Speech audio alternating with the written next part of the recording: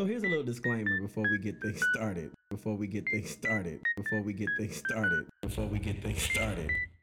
Started. Before we get things started.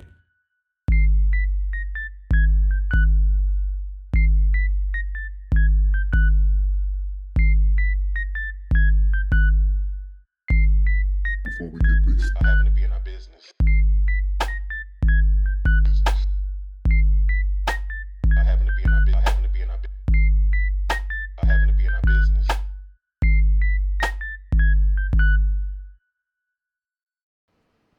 Yes. Sorry. Anyway, Well, he brings this bullshit to the podcast every single no, 'cause episode. I laughed for a totally different reason. Anyway, Okay, everybody. Hi, I'm Musa. I'm Josh. And welcome back to our podcast, child. Hey-ho. If you are a new listener, hey, Hey, bitch. tell your friends and family members about this podcast. But I want to warn you, we do indeed cuss. Just a little. Just a little bit. So, back with another episode. Josh, how are you? I was like, I'm fine. I am grand. I'm great. I've been having a good what the fuck am I saying? A good few days, whatever. A good couple of few days. Let me tell y'all something right now. South. This is how we talk. Bitch, me too. I don't talk like that. You know, we had a good couple of many days. You know, whatever. It's whatever. But my mental health, I mean, it's still going down the drain. But for some reason, the Lord saw fit to give me some good days. I was like, yes, Lord, thank you. I love that. So I'm here. Niggas still ain't shit except for one. And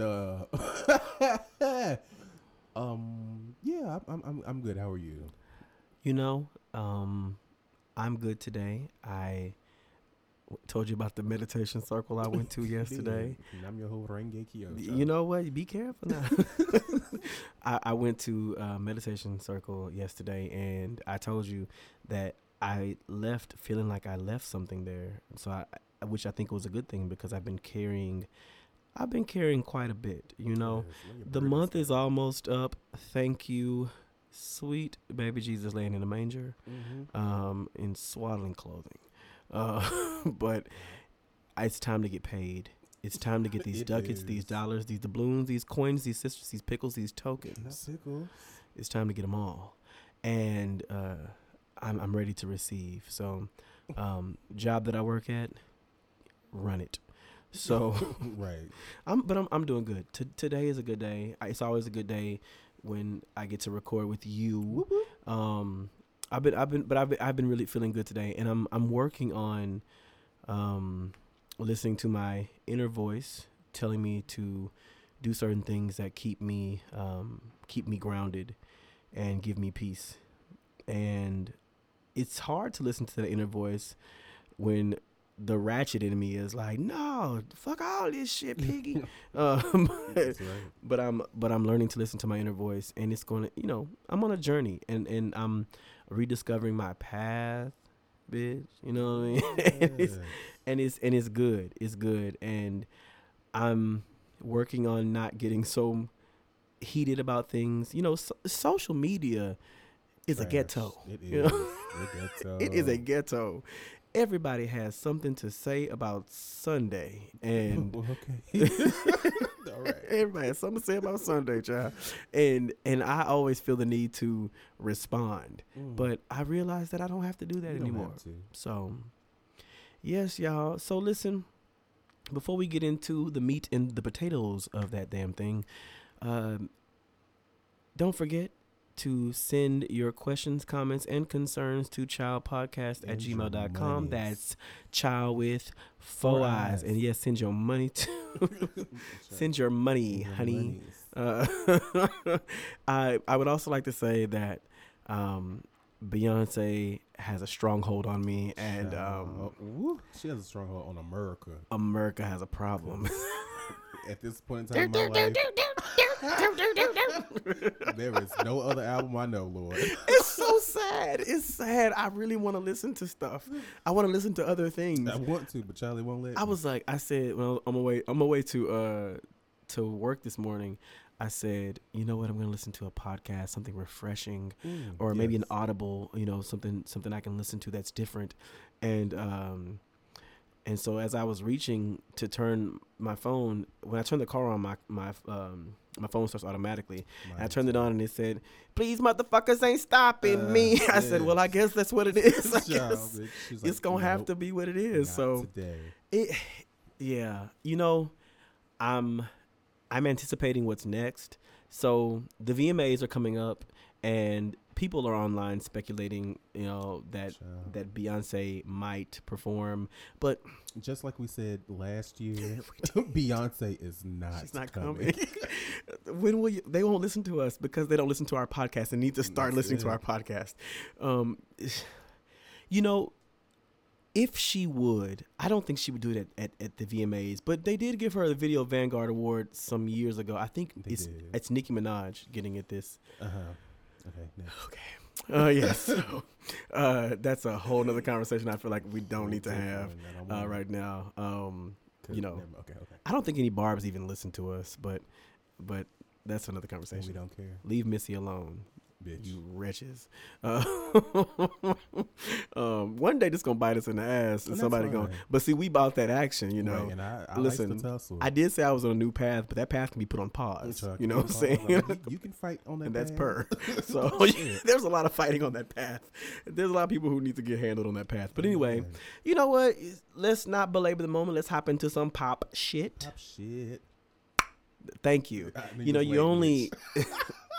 You can leave now. That's all. Your only job was to do that pop. Yeah. So okay. We have compiled an extensive list. This entire episode is basically going to be a pop shit episode. Some things that I want to talk about, but we've compiled a list of some of the things that we have been thinking about over the past couple of weeks. So. Josh, I know you talked about quiet quitting. So before we talk about that, we were talking about the Great Resignation and how Beyonce was adding to that, the Great Resignation, because she put out Break My Soul, basically saying, I just fell in love, I just quit my job. And so the crazy thing is that Beyonce could sneeze and they would say, look at her spreading her germs around this entire globe. And so hate her. I don't know why. They hate her. And so it's crazy because there were so many think pieces that came out when Beyonce said, I just fell in love, I just quit my job. And people were reporting that, people are quitting their jobs, thanks to Beyonce and the Great Resignation, people. And so what is quiet quitting? So it's a new term, but it's basically where you are no longer going above and beyond your normal, what you would normally supposed to be doing at work. So like doing extra work, staying extra long, doing extra shit to make it, your boss happy and shit. We ain't doing that shit no more. Because apparently I've been quiet quitting for all my life and I never do. But yeah, so apparently, it's being led, of course, by the millennials because we do everything. Everything, right. And followed by those Gen Z motherfuckers. Who's that? I don't know. We love y'all. Mm-hmm. But it's a lot of people are doing it. It's following the Great Resignation. I can talk sometimes. You can all the time. And but I guess because people are now going back to work, so but they are finding out that they need a balance between work and their personal lives. So they are saying, "Child, I ain't doing more than what the fuck I'm getting paid for, child, and you can't make me do it." That's right. Sometimes I think that the bare minimum is all you can do at that point in time. And it's what you can't. So, gosh, I want to get into this. So, deviating a little bit off that, but it's on that. So, I was talking with some colleagues today. I should have talked to you about this offline because I don't want to say no names, but I recognize that even though like we're millennials, and then the generation before us. I guess this person, she's a generation older than me. Maybe she is. Maybe she's not. In between. Yeah, and so it's.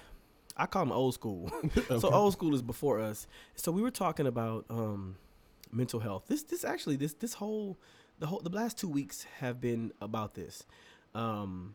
So we were discussing mental health among colleagues. We were talking about the black students at my school, and the question came up by this woman who's old school. She said, we talking about, mental weaknesses and things, mental health. What about, the mentally strong? What about the mentally strong? Why don't we ever celebrate them, the ones who just suck it up and do it? And she got a few amens. What? Here's the thing, though.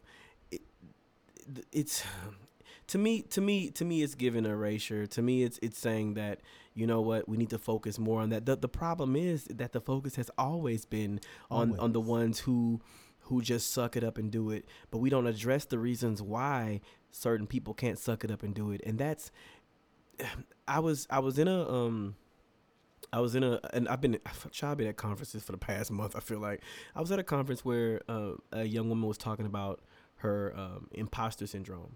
And I haven't finished this article, but there's an article that I am going to read, and I'll find it later. But it talks about imposter syndrome in black women and why it's deeper than imposter syndrome. But for those of you who don't know what imposter syndrome is, it's this feeling of inadequacy when you are on the job or when you are, at your school or wherever, where you are doing a task or you're assigned to task and you don't feel that you're the right person for the job, when in actuality you are. But sometimes it could be trauma. It could be a lot of things that cause you, not to feel, like you're worthy. It could be people that cause you not to feel like you're worthy. It could be past experiences. And so this young woman, she was half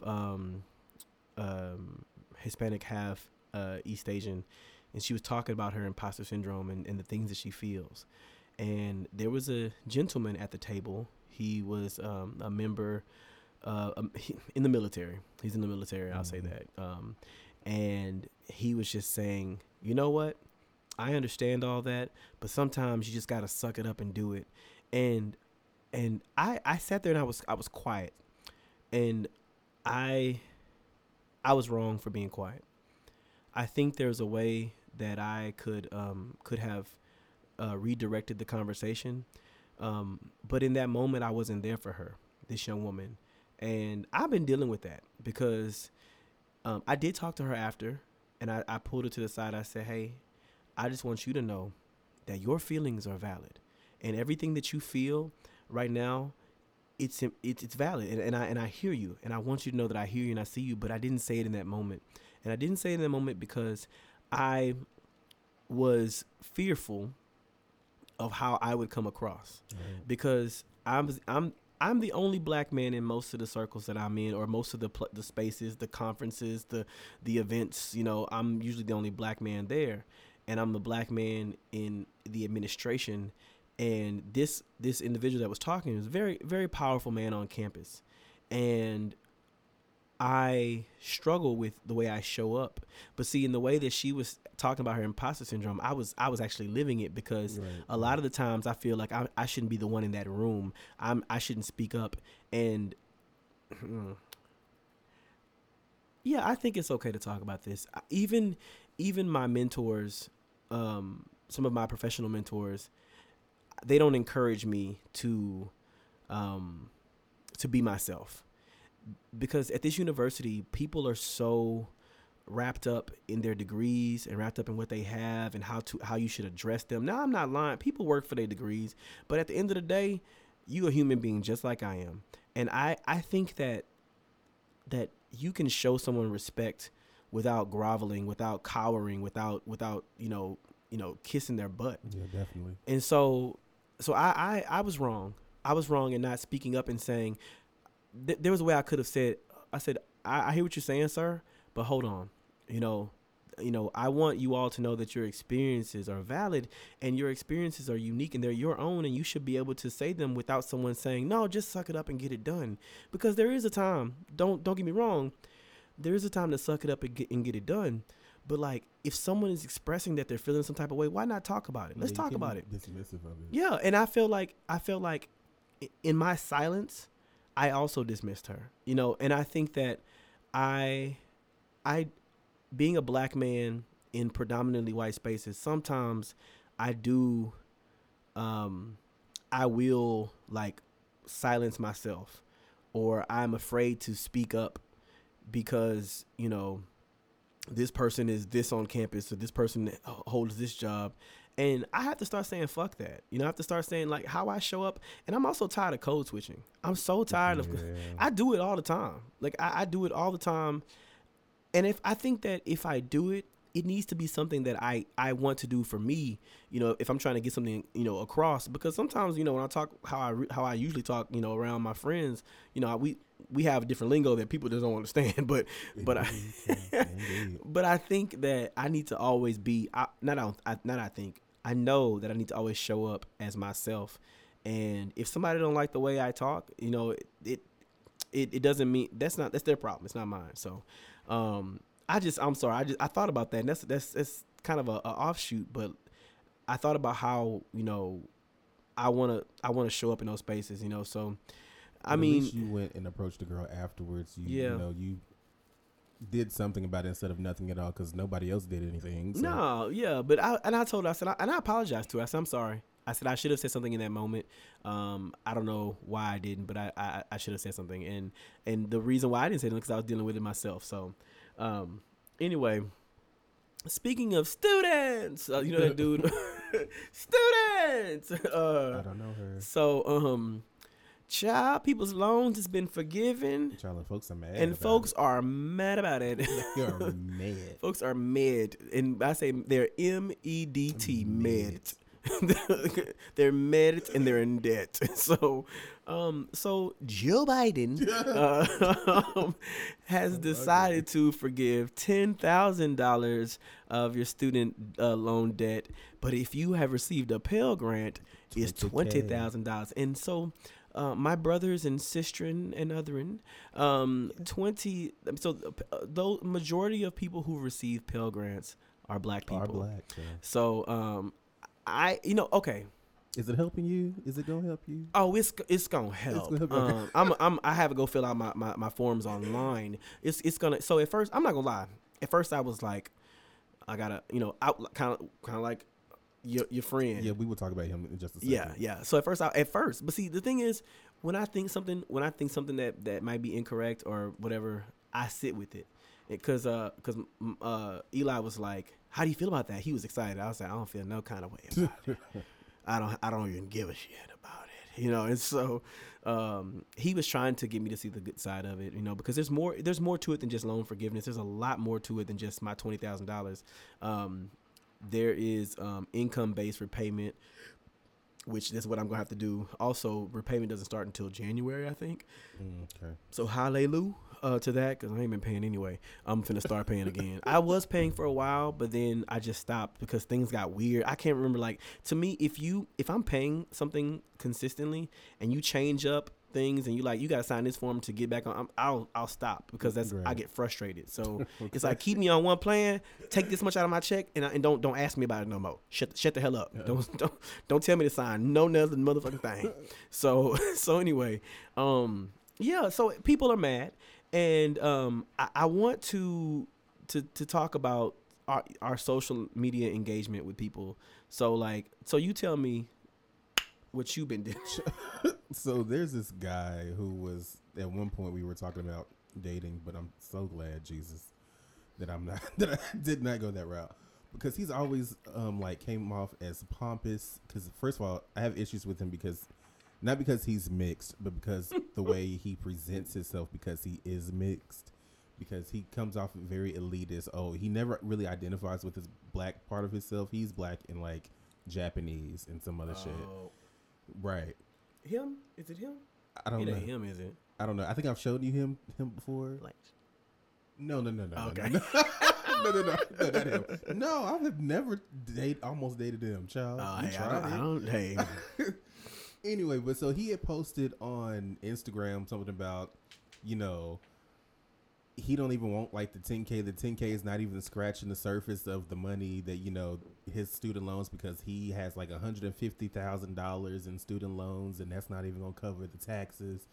And, you know, they can give this money to the girls who went to technical schools because getting their little certificates and stuff like that. I was like, bitch, let me go ahead and block you now, because how dare you? First of all, because you're demeaning the people that are getting like those technical certificates and shit like that. But bitch, $10,000 is $10,000. You ain't finna pay that $10,000, bitch. Like, take the money and shut the fuck up. Sweet, kindly collect your coins and be quiet. Just shut the fuck up. I mean, that's money you ain't got. Okay, whatever. So on that topic, there was there's a TikToker. His name is Landon Romano. Landon Romano is a white man and who decided to get on TikTok and let me just look. He got on TikTok and said this. Let me. He didn't do shit he was supposed to do since he been in office. I'm sick of that old bitch. He need to take him and that lady and get the fuck on. I'm about to drag your favorite. Okay, so I had to stop that. So Landon Romano is this famous TikToker, if you will, who he's a white man, and he has become famous by doing a poor impersonation of black women, and you see that a lot. You know, I see a lot of white gay men who like to impersonate black women and call themselves things like Shanae and Shaquifa and stuff like that. Just dumb shit. And it's funny, it's not funny, but the funny thing is that there are black people who applaud that type of behavior. And so Miss Landon Romano decided to hop on TikTok and criticize, Joe Biden and Kamala Harris about the things that they have not done regarding student loans. Now let me be quite clear about where I stand with the president and the vice president. I don't see them. Child, they both can kick rock. I don't know. I don't know her. But at the same time, I recognize that there are things that are happening that I'm not privy to, and there are things that are happening that I just don't know and I'm ignorant about. But what I will say is my main issue is not so much with the things that this white man, Landon Romano, doesn't know, but the fact that he called her that lady. It is and tends to be a trend among non-black people to. So I'm treading very lightly with this because I know that she's not just a black woman, but she is half black. But it tends to be a trend among non-black people to dismiss and mislabel and diminish the accomplishments of women of color, specifically black women. And so he decided to say all that with the black affect. Like we get it. I understand. Like the thing is, and I think I struggle with is that you might say, well, how you're saying that black women talk like that? No, what I'm saying is he knows it's popular to make fun of black women using that voice and using their hands in a certain way and rolling their neck in a certain way. And they ride that train. And so there was another social media personality by the name of Too Raw, Too Real, who read him to complete and utter filth and oblivion. There were no crumbs left. It was on TikTok initially, but his video was reported for hate speech, and it was taken down. He said what needed to be said. I don't agree. I don't really get down with calling anybody by certain characteristics because of their race. I don't do that. So I'm not saying I agree with that. What I am saying is he was just basically telling the girl, hey, like, sis, that's not cute, and be educated when you say something. But when I go into Landon Romano's comments, most of the people saying yes and oh my God, yes, are black women. Of course. And that's we ain't got to touch on that. But onto that, you told me a pretty interesting story about a trans man who was Oh, yes. So there was this trans person in Australia who is suing her. Well, I don't know what they were born as. So I'm just gonna say, suing their therapist because of the fact that they are no longer. They don't think they're trans anymore. So they're suing their therapist because their therapist is the one who gave them the go ahead to do it after one session. And I just think that's very weird. I mean, because I've also been watching this other person on YouTube who's also detransitioning, and that brings up a whole nother issue for me and what that looks like on the outside of things to people who don't understand trans people.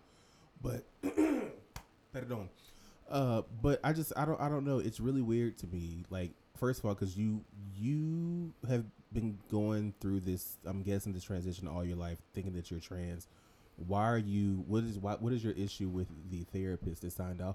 You wanted their permission to do it. You had to have the permission to do it anyway because you have to have like some kind of therapy sessions before you go through transitioning. So, what is your issue with the doctor when this was sorely your decision to do this? You know what? Obviously, these are very, sensitive topics, but I think a lot of the times when people believe they've made a mistake, they shoot first, ask questions later, and anyone in the vicinity can get it, and it's unfortunate, right? It's unfortunate that happened. It's unfortunate that this person feels that they need to sue this person. Now, I don't know the intricacies of their conversation, but this is obviously therapy is important, but you must also take responsibility for yourself and your own actions and your own feelings and emotions. A therapist is there to serve as a sounding board and give you advice, yes. But the thing about that advice is that it's up to you to determine if this is a good idea or not. I think that I call everybody Miss Mamas, so it's not not misgendering. Anybody can be Miss Mamas. Miss Mamas realized that they had lost some coinage and was trying to recover.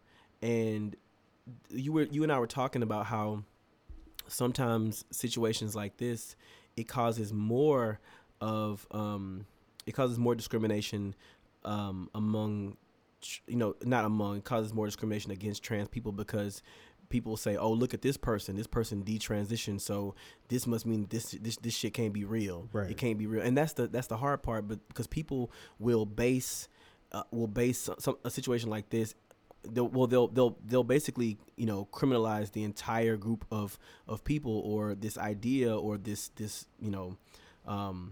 or who someone is, because I'm not going to say a way of life or a lifestyle because it's neither, and say, this person didn't decide to do it, so that means it can't be real, which is stupid to me. But understand that these situations are they're single events. They're events that happen in someone's life. That is not how the whole trans community operates, and it's sad that this person decided to go through that, and this person is experiencing these things, but the person that you shouldn't be suing the therapist. Right. You need to do some soul searching, some inner work, because no person should ever be, no person that's trying to help you and trying to help you see clearly when you want something, no person should be held responsible when you realize you didn't want that thing. Right. You know what I'm saying? Like, that's such a tough subject. It is, but it's the person who's transitioning's decision. It's their job to persuade the therapist that this is what they need and what they're going through. So this is your fault. Mm-hmm. You led that therapist on to believe that this was the right decision. This is what you wanted. Mm-hmm.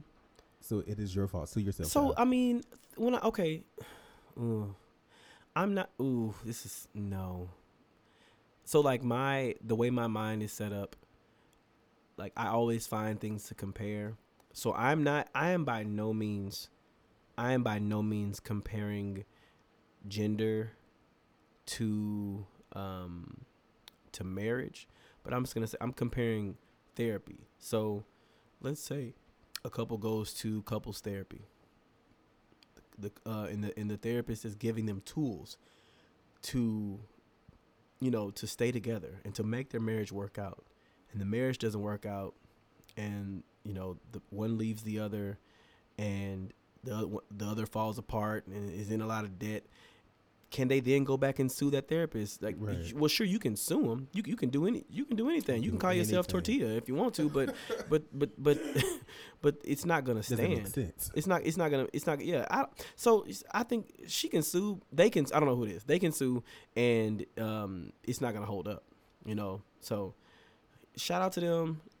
Shout out to. I hope that whoever they are, that they get the help that they need. Right. Because Good luck, child. I imagine transitioning to be a very difficult thing. So detransitioning must be an equally difficult thing, and living with those thoughts and those ideas, and living with the decision that you've made, and some of the decisions that you made which are irreversible. Those are things that you have to wrestle with. And so, I mean, even though I think that suing the therapist is wrong, I mean, shout out, girl. Shout out, child. Anyway, so on the topic of therapy, we're flowing. There is a TikTok therapist, a black woman, who has been fired from her job because a lot of people on social media thought that she was berating black men, and she was speaking very aggressively to black men, and wouldn't you know it, everyone rallied around these black men to comfort them and to console them, because this black woman told them to go get therapy, and she was fired from her job. So she was fired from a job as a therapist, meaning the people that were going to her for therapy no longer have a therapist, because black men and some black women were upset that she would dare speak to black men in this way. And I didn't watch the whole video. I watched about 30 seconds of it because I've been really trying to limit what I put in my body, because it be a lot. But when I saw that Dr. Tommy Curry was in them tweets, it told me everything that I needed to know. I talked about him in a like a few episodes ago. Dr. Tommy Curry was a sociology professor here, tenured sociology professor here. Oh, I remember. Yeah. Who he had to cut the corner. Mm-hmm. He cut the corner. Yeah. The unique thing about this is that this woman has been fired because she berated black men. She's speaking very, I guess, harshly towards black men, but I just want to remind people that Kevin Samuels did indeed exist, and that these male-driven podcasts, we are males, yes, but not like ours. These I'm a king who needs a woman who ain't working, and I told you I hate that word, because Imhotep, he meant so much to the culture, but it's just interesting to me, because you can't take the heat, but you want to give it. You always want to dish it out. Women shouldn't be wearing this. Women should be submissive. Women should do this. Women should do that. But the minute a woman tells you, hey, like, go see a therapist, my dude. Like, go, like get your life together. Like get yourself together. It's berating, and y'all want to get her fired. You want to get her fired, and I want to go so many places with this, but I'm only being careful because I have a tendency of making different correlations, and sometimes if you know my heart, my heart's in the right place, but I don't want to say anything that will cause somebody to want to come and say this or that to me. But my main issue is that men are allowed to chastise women and to talk to women any kind of way, and people will say, well, he got a point, he's right, he's kind of right. But let a woman show bravado or show like a little bit of attitude or aggression, and all of a sudden they're berating black men. This is uncalled for, and got that woman fired. It's trash. And it's so trash. Got her fired because at the end of the day, black men are the white people of black people. Speak a word. And that was an article that I read in Very Smart Brothers, and I had a problem with when I first read it because I wasn't open minded. But it's crazy. They went and got this black woman. What about we all we got? Right. What about like she? Okay, so let me. I don't play devil's advocate, but let me just play. I don't know, Satan's sidekick. I don't know, Yeah, but okay. So let's say she hurt a little feelings. Let's say she's just she was being a little rash, a little crass maybe. So if what is what she said that damaging to black men that you would take away her job and cause her to not have money to feed herself or to keep a roof over her head? Is that where we are? Is that where, like, I don't think it was that bad. Like I said, the first few sentences that came out of her mouth, I was like, oh, sis is mad. Okay. But they say it's not nice to speak ill of the dead. But I'm gonna be a little not nice right now. Okay. So, but a man in a suit, with black rimmed glasses can sit and say things about a woman, and all of a sudden it's true.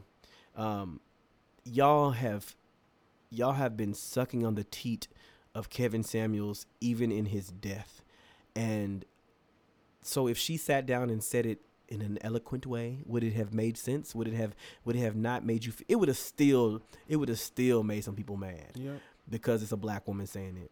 And at the end of the day, they responded the same way that some white people respond when they feel triggered or offended.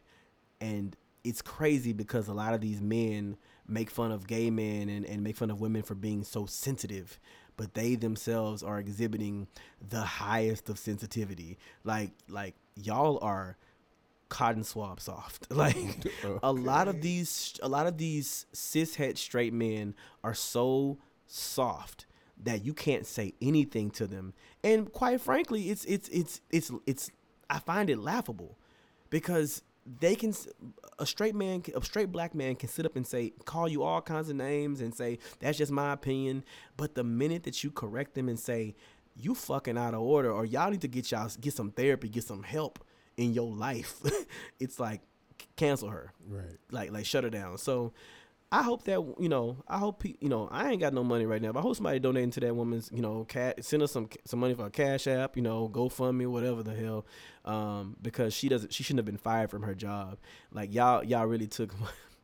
I don't think she took food out your mouth by telling you to go to a fucking therapist. And what my thing about this whole thing is, like, since I don't believe what she said was that bad either. I mean, I didn't watch the video, but just off context, but I don't even see how that would get her fired. Like, yeah, I don't know. That doesn't make sense to me. So like, why would your job get there's involved? probably something that is I'm missing, maybe. Right. And but at the end of the day, people complained enough to get her fired. Right. That's but my thing. Like, because if somebody was complaining if you're gonna complain, let it be about my work and what I'm doing or what I'm not doing, but not because I'm telling people on the social media about my people and what they should be doing. That has nothing to do with what I'm doing with the people that I am, over as their therapist and shit like that. That has nothing to do with the job that I'm performing. Yeah. So why the fuck? I mean, whatever. So basically, these folks, not only did they get her fired, but they basically said fuck the lives of all of the rest of her clients. Because she's responsible for these people in their mental health. Child, I'm tired of talking to you. But all right. So, in other sick and so sad news. So there was a rapper named Swifty Blue. This is a rapper named Swifty Blue. Swifty Blue is Hispanic, and he has recently come under fire for basically saying that he doesn't want to work with quote unquote no blacks. And so Swifty is Hispanic. He, if I'm not mistaken, has done time And also, from my understanding, people in prison are segregated. You know, they're not segregated, but like they self segregate. Right. You know, the blacks stay to themselves, the Hispanics or the quote unquote browns stay to themselves, which I have an issue with that, because uh, and then the whites stay to themselves, typically Aryan Nation type people. And these are all generalizations, but in prison, I mean, obviously I've watched way too many prison movies, but I think that it's pretty accurate to say that I've been watching them people, like when the cops actually pretend to be inmates, and stuff like that, and they put themselves in those separate groups because they have to survive. So, but yeah, it's true. It's true. Yeah. So Swift, I think his name is Swifty Blue. Swifty Blue said that he wants to keep. You know, he said no offense to no blacks, but we want to keep our stuff to ourselves. So I don't want to. So, Right. So hip hop was created by black people. Speak a word. And so what stuff? Okay. So what stuff? Like what stuff? It's not sure. It's crazy because he was like, we gonna get our own bag, we gonna do our own thing, but you're doing your own thing based on the art form that was created by black people. His whole style is black. Like, it's crazy. Like, black influence is felt throughout. Everywhere, I mean, when I see like, I'm sorry to say it, but like you see it. It's evident even in Hispanic people, even in white people. Like, it's very clear to see it. It's very clear to see our influence in what people wear, how they wear their clothes, how they talk. Yeah. They call each other nigga when they're in the hood. Like white people call each other nigga when they're in the hood. Latinx people call each other nigga when they're in the hood. Like, black people influence their cultures. Black culture informs what they wear, how they cut their hair, what they listen. No, that's real truth. That's real truth, though. Because I see child, I don't know who listens. Y'all wear y'all hair now is not the way y'all was wearing it. Those tapered fades, those Caesars, all those things like that. Curly hair at the top. That came from us. Came from black people. That came from black people. Parts. The parts. Child. The designs, that's all us. I'm not saying that you shouldn't do it. I'm saying recognize where it came from, right. and don't ever fix your mouth to disrespect a black person when or say you're not gonna do this with blacks when they're the man. It's child, they are the reason why you have a career. Sir. They're yeah, I ain't gonna touch. I don't know who listens to this podcast, but just know I experience it all the time. There is a thing that I've heard plenty of black people say that they have experienced racism from Hispanic people, from Asian people, yes, and that was a story I want to talk about, but I can't even remember it. But it's so when Swifty Blue, whatever, when he said that, it just made me think, so where do you think rap music came from? So you're going to take this style and say that you don't want to work with no blacks? Well, then if you don't want to work with no blacks, because he said no blacks. If you don't want to work with no blacks, then don't even rap. Don't be doing black music. Don't do it. So, I tell you this all the time. I always feel like somebody's gonna take our words and cut it, flip it and reverse it. Shout out to Missy, right? Screw a Barb, and use it for evil. But if anybody knows me, always know there's always context, in the content. So, fuck context. I said what I said. Stop rapping, Swifty Blue. And that's the other thing. The boy not even good. He's not good. All right, moving right along. Never know who he is besides the bullshit that he said. All right. Jonathan, Puffy, Puff Daddy, Diddy, Love. Combs, Junior Jackson Sr., Jingleheimer Smith said that R&B is dead. Yes, that nigga did. He said R&B is dead to the bed, Josh. I am mad about it because, first of all, like, all I listen to is R&B, and I can give you about 15 people that I listen to on a daily basis that is making R&B thrive. Y'all just not looking for it. It's not that it's dead. It's that it's not being funded. there's that. So I mean, nigga, and coming from Puffy, who put out a whole bunch, he gave a lot of these R&B artists a start. How are you gonna say the R&B is that? No, he said it because he's coming out with an R&B album. First of all, nigga, that we not finna listen to because who's singing? It can't be you. I don't think he's singing. I think he probably has some artists he just discovered on his new label or whatever, Love or something like that, and they're gonna do R&B songs and. It's a whole thing, but so people have okay, R&B is not dead. People just I think that people like him, they create music, flash in the pan music, that people listen to. People are distracted. I think people are distracted. R&B's not dead. People are distracted by the Swifty Blues of the world and the Tekashi 6ix9ines of the world and the Futures of the world. Like R&B is not dead. It's just that radio and music is heavily saturated by this bullshit. And I ain't calling Future bullshit. I'm just saying that like people who want to sound like Future has spawned about 30 rappers that sound like him, and that's all you hear. That's all, and that music is being pumped through the sound waves, and that's all people are listening to, and that's what they're consuming, and they think that that's on brand. They think that that's the thing, and that so R&B is not dead. It's that people are just distracted, and so he probably thinks he's gonna wake people up, but it's not dead. He's not, because I mean, what projects in the recent years have you brought out that we haven't really paid attention to? Because child, where is Dirty Money? Child, where is Day 26? Child on Day 27.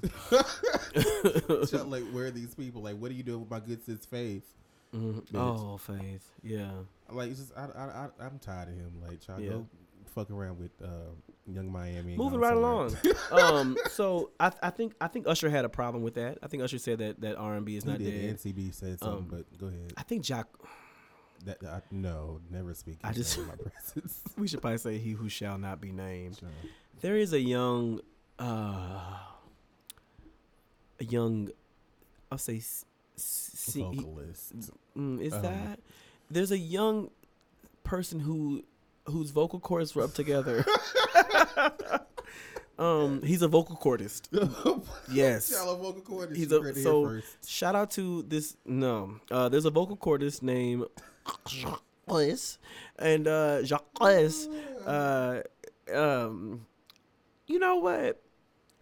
In my life, Josh, I have tried my best never to say anything negative or hate on anybody. Except for Waka Flocka. Okay. But that's just a long, ongoing joke that I don't know why. No one knows but me.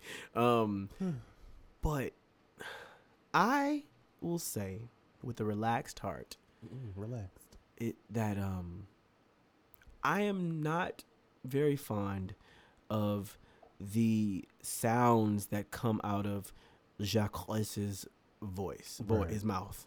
No one really is, and then he has the audacity to call himself the king of R&B. Girl, what album have you sold that people are listening to? No, let me tell you, he is the king of R&B. If R&B were in hell, like if he sang, I think was it a Deborah Cox song? He sang "How Did You Get Here?" He said, "No, no, no, no, no, no, no, no, no." He said, "No." It was almost like the demons from hell were holding that note and like, get down here. And then he sing the Start Singing About It somewhere, and it sounded a whole fucking mess. And the land of the free. Yeah. Yes, he sure did. That shit. What a great American standard that was. That you can't sing without autotune. I feel so bad for hating on that man. It's not even hating. It's just the fact that I have a problem with you calling yourself the king of R&B when you sound the way you sound. You sound.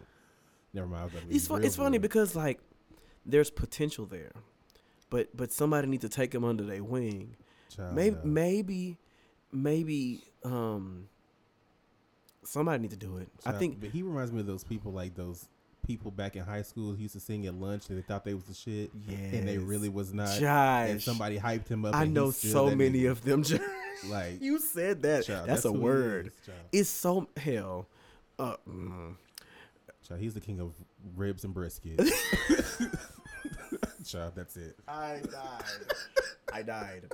There's a guy that me and Abel called Dust Bucket. Oh.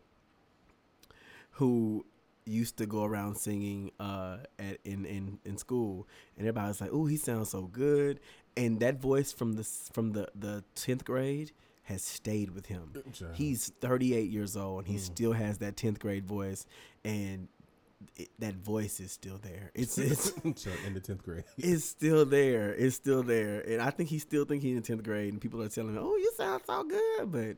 Nah. Probably sing at But the you're right. family And it's funny because homeboy even looks like those dudes in school who used to always sing during lunch, and everybody's like, "Oh my God, please sing some Jagged Edge." Right, bitch. God damn. Yeah.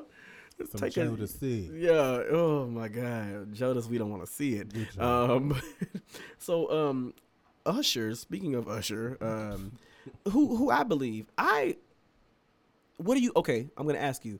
What do you think about the title bestowed upon Usher as the king of R&B? Sure. Mm-hmm. Sure. I'll give it to him. I mean, I don't listen to all his albums, but he's very consistent. Yeah. He still sounds the same or even better from when he was younger. Mm-hmm. Yeah. I would give that to him. Sure. I would give that to him. I'm like you. I like Usher. It wasn't my so I mean my way I played that album covered front to back but as I got older I didn't after Confessions I didn't really get into everything else. Neither. I think 8701 was cool. He started getting into pop and all that. Yeah. Yeah. I don't want it. Yeah, times 3 or something like that. I was like, yeah, I'm good. I don't want it. I might have popped my Percy a little bit to it. That's what I do. I pop my Percy. My Percy. Okay. Yeah, my Percy. But Usher was asked if he would do a versus, and he said he was cut from a different cloth. And this is where I have a problem because what cloth is that? I don't know what kind of cloth it is.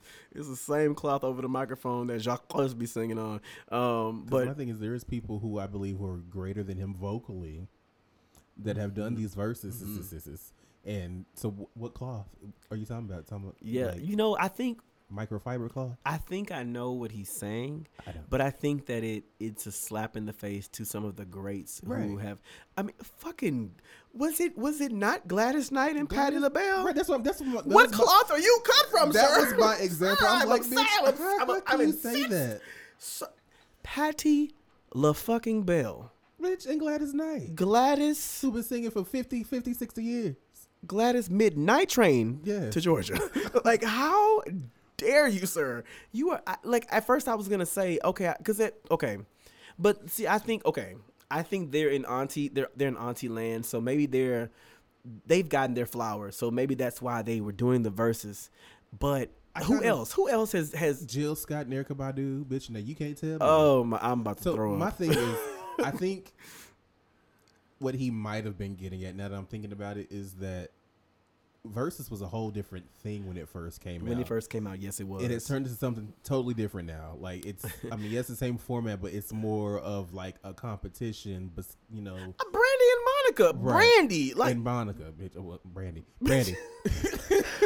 Like, how you cut from a different cloth? But see, you're right. It's like, let me tell you, when Versus first started, I was like, Beyonce would never, girl. I mean, she probably still wouldn't, but even then, it was almost like, hey, bring all your friends over. We gonna see who had more songs. Oh my God, this is low budget. Right. And that's a whole competition, and you bring your niggas and got dancers shaking their ass, eating watermelon. Child, watermelon. Like, it's something different. So I would get with him on that it may be different, but that doesn't mean it can't get back to the quality that it was when it first came out. Yeah. Like, but who would even go on the verses with him? That boy, I like, so okay. So listen, I know it's about your contemporaries, and I know that, but I think that in terms of hits, I mean, I guess, but that's two different generations. Who is Usher's peer? It's not Genuine, because Genuine was a little older than him. I mean, but around the same, yeah, but I don't think. Ooh, who is it? I don't think there's one, which is why he's the king. It's funny. Who is that nigga's contemporary? I mean, because I would say maybe not. Go ahead. Tank? See, okay. So, but even it's crazy because even Tank, Oh God, But I mean, if you're talking about as far as vocals, then yes, Tank. I mean, Tank would win anyway. Tank would he would win. But as far as like hits and sound similarities and things of that nature, I don't think there is one. This man came. So you know what? Usher came out in 1993. So I guess Genuine. Yeah, I guess it would be Genuine. But nobody was really listening to his shit back then until like 97. But yeah. So I guess it'd be Genuine, but Genuine don't have all them hits like that. I mean, he got some hits, you know. But some. He got he got a 3 handful. albums. Yeah. Shit. Yeah, that's crazy. Because now he's Squidward, or was Quagmire. There you go. Giggity. I think Usher stands alone. I think he does stand in a work because I mean, no one was doing what he was doing. Like they weren't. To his caliber. No, not at all. He was by himself. That's why he was a golden child in that era. So, I mean, boy, you better do a versus. Anyway, so switching gears to something a little more serious. You know, I remember the day the news story broke that Breonna Taylor was murdered, and something stank about the whole situation. Sure did. But what really burns me up is that people were saying, she was in the wrong place, at the wrong time. She shouldn't have been there. Child. She was in the bed. It does not matter who she was with. And those police officers came in and shot and killed her. And something seemed weird.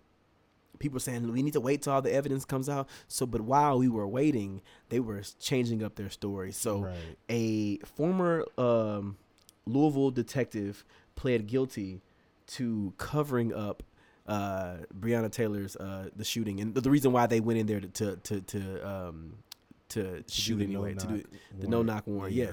Yes, it scares me because I think that there's a lot of that going on. And I'm not trying to be a conspiracy theorist. I think that there's a lot of that going on. No, I've seen videos where people have planted drugs on people. Like, yes. I remember I was walking home and this guy was getting arrested. Oh, he was being questioned. He wasn't doing anything. He was being questioned. He might have had something on him. Who knows? I don't know. He might have been doing something bad. I don't know the man, but he was a black man. And so I stopped and I waited. And I waited with my camera phone because I was prepared to record. And so it was a female police officer. She was white. She turned and she looked at me and she's like, "Can I help you?" I said, "No, you can't help me. I'm headed home." She goes, "Oh, well, you can head home." I said, "I know I can. This is a sidewalk." I was yards away from them.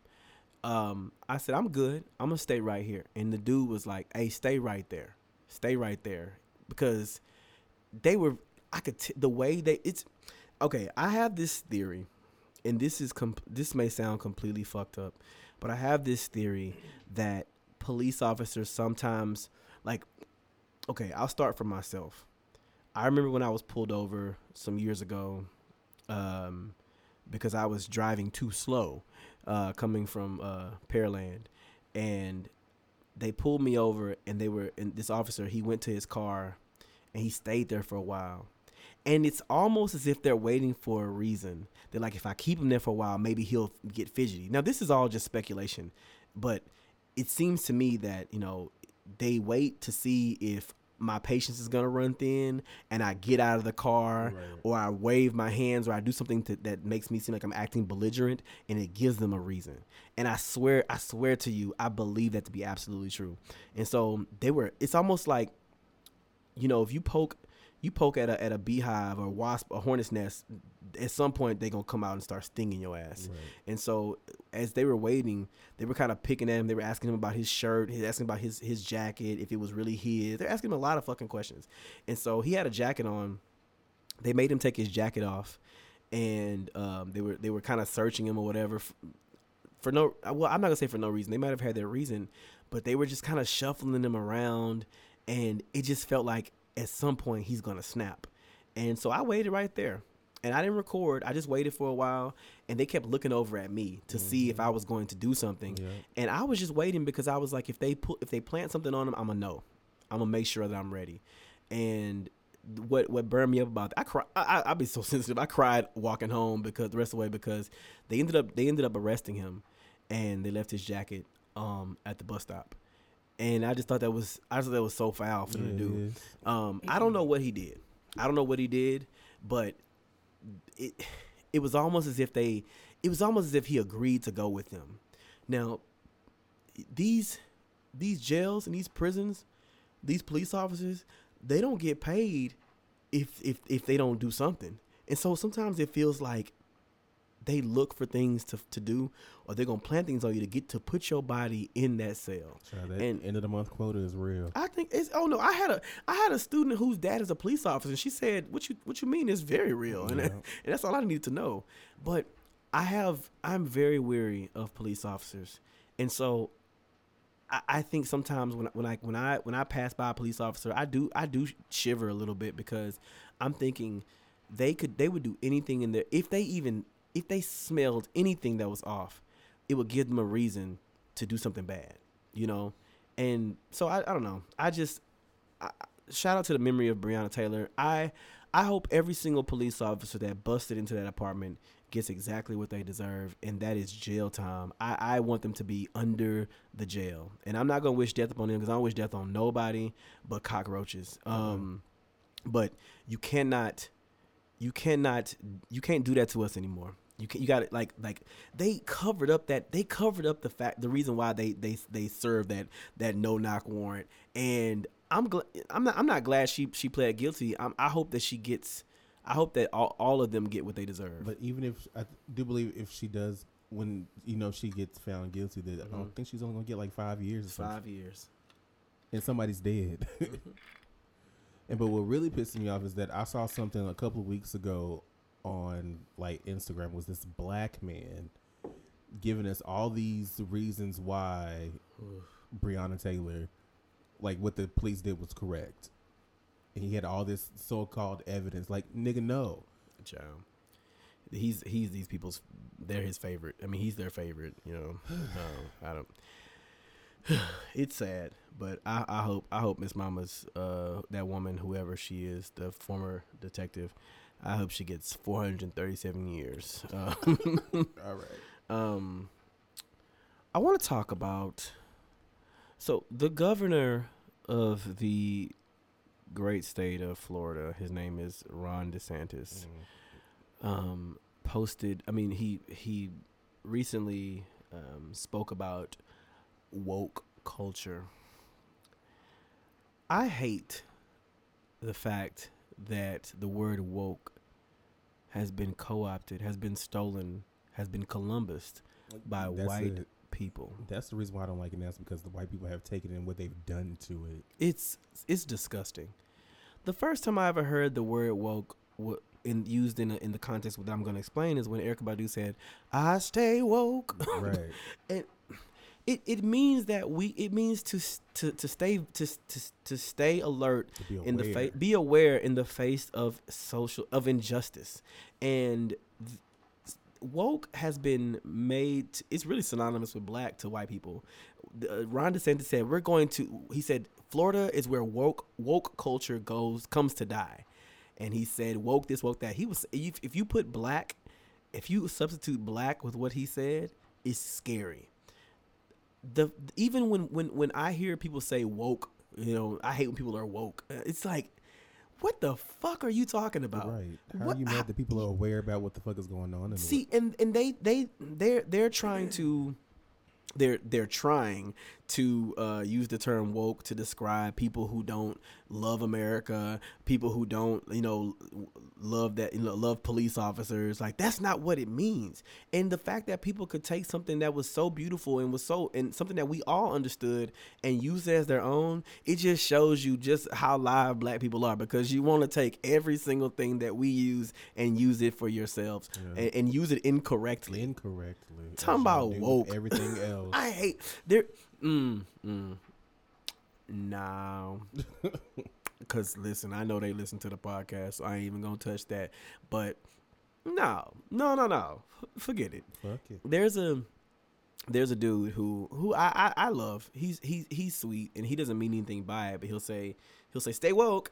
And I think he means well. He's white, he's gay, and I love him. He's cool. But like when he says it, it's like, I know you just being trendy or whatever, and you might be trying to be a little funny, but that means that's something different. It's not a It's trend. not. It's not what you think it is, baby boy. It's not that at all. That's something else I want to talk about. Ooh, shoot! I'll be waiting for you to come because I'll be want to tell you about all kinds of stuff. Because I can't post stuff on Facebook like that because folks be like, oh my God, he's talking about me. But okay, whatever. So yeah, like, please quit with the oh my God woke culture. Like, please quit with that. Like, that's so tired, through, and delayed. And y'all take. And when I say y'all, because we do have white listeners. So when I say y'all, I mean a lot of these political talking heads, a lot of these Republican, right-wing conservative people who have weaponized the word woke, and don't even know what it means, but they think they've created something. They have remixed a word that we have always used to be aware of what's going on around you. And they've taken it. That shit drives me insane, man. It's like we can't have nothing. You can't say things to. I mean, any other word is whatever. Speaking of remix and flipping that thing, yes. I should have saved this for my child, please. So you got 5 of them. I do. Maybe I will save it for my child, please, and I'll let that be my child, please. I'm gonna save I ain't that. got one, so take mine. I'm gonna save that. So. Oh no, I do have a child, please, and it's gonna be a little petty and a little messy, but I'm so sorry. Okay, so one of the things I want to talk about, is the harassment and the harm caused to little boys who grew up effeminate. And this means a lot to me. I grew up kind of effeminate, We both did. Yes, I used to be corrected by the way I held my hands. Yes. I used to be corrected when I cried because little boys don't cry. Little boys don't do that. I used to get corrected when I said that hurt my feelings because you too young to have feelings. Right. But I also grew up hearing words like, or phrases like, he a little sweet, he got a little sugar in his tank, he a little soft, what I'm saying? Like, I didn't understand what those things were, but they were always attributed to me. And I've just been thinking about, being young and how I needed to be protected. And I love my parents, but they didn't protect me. And I've been dealing with this my whole life because, like, I've been there's been this I was gonna say itch, but it ain't monkeypox. Eek! I was gonna say there's this feeling that I've been feeling for years, and there's this thing I've been wanting to talk about, and I haven't been able to scratch it, but now I can scratch it. I think that my parents did love me, and they do love me, but they wanted me to be strong in a way that I couldn't be, and they wanted me to grow up in a way that I knew that I wouldn't. That they didn't. They probably thought that what they were doing in correcting my manners, my mannerisms, the way I spoke, the way I walked, they probably thought they were preparing me to be, to go out into the world and to be strong. But I have been hiding who I am for 37 years. And when you hide who you are, as a person, it can be very, very, very damaging. And my mom didn't like me playing the piano because that was for little girls. Oh, okay. But she also wouldn't let me. She would let me come in the kitchen with her and cook because that's not what little boys do. But she also wouldn't let me go and play sports with my father. And Interesting. so I ended up playing sports on my own, but he told me this. He told me that he probably shouldn't have said this, but he said, your mama is the reason why you're this way. I was 12 or 13. I didn't know what this way was. And I'm as an adult, I'm remembering these things. And like I said, I love my parents, and I don't ever want my parents to listen to our podcast. Well, they never listen to it, but like, I don't ever want them to listen to our podcast and be like, I can't believe he said that. But everything I'm saying is true. I suffered so much as a little boy. And I think about myself as a kid, and I get sad because I was so nice. Like, I was such a sweet kid. I was creative. I was adventurous. And bitch, I could do a troll doll's hair like you would not believe, girl. And my mom had to correct certain behaviors. She took away my troll dolls because when I tell you those dolls had French twists, had waterfalls, had braids. Yes. I would cut their hairs into like asymmetrical bobs. Okay. So maybe you missed your calling. Yeah, I think I did. I think shout out to Abel, Noir Nubian. Yes. But I mourn that little boy because that little boy never got an opportunity to thrive and be his best self because he was told little boys don't do that. And what made me think about this was, so I had a family member recently pass away, and I didn't hear about his funeral until it was. I didn't know he had died. I got the text message from my father. He's saying, I'm sure you heard that he died, and I was like, nobody told me anything, and I was just thinking about, my family coming together, and because I've decided to live my truth, I'm no longer a part of the family. And I think that my cousins, they sent me my cousin sent me some really nice text messages last week. My uncle's granddaughter sent me some really nice text messages just saying, we love you, I've been thinking about you, I miss you. One of my cousins even apologized for being a bad cousin, and I was like, you weren't no bad cousin. Now I'm talking about my Mamalette's sister's her grandchildren. I'm talking about them because I can tell you another story. But like these so my female cousins, they just accepted me. Like, I'm sure they probably had their little kikis here and there because girls do, but they never asked me why I didn't want to play with the boys. I never played with the boys growing up. I remember every Sunday after church, I'll walk down to Aunt Pinky Mae's house, and there was a truck, a broke down truck that all the men used to kind of hang out around. And walking past that truck to walk into the house and play with the girls meant I had to walk past these grown men and these boys. Right. And every time I walk past them, every now and then I could hear something, but I know they probably said, "Oh, he gonna be gay? He gonna be funny?" Now I can't confirm nor deny. I don't know if they were saying what they were saying exactly, but I could hear the whispers. Right. And I did that every Sunday, and I'm proud of myself for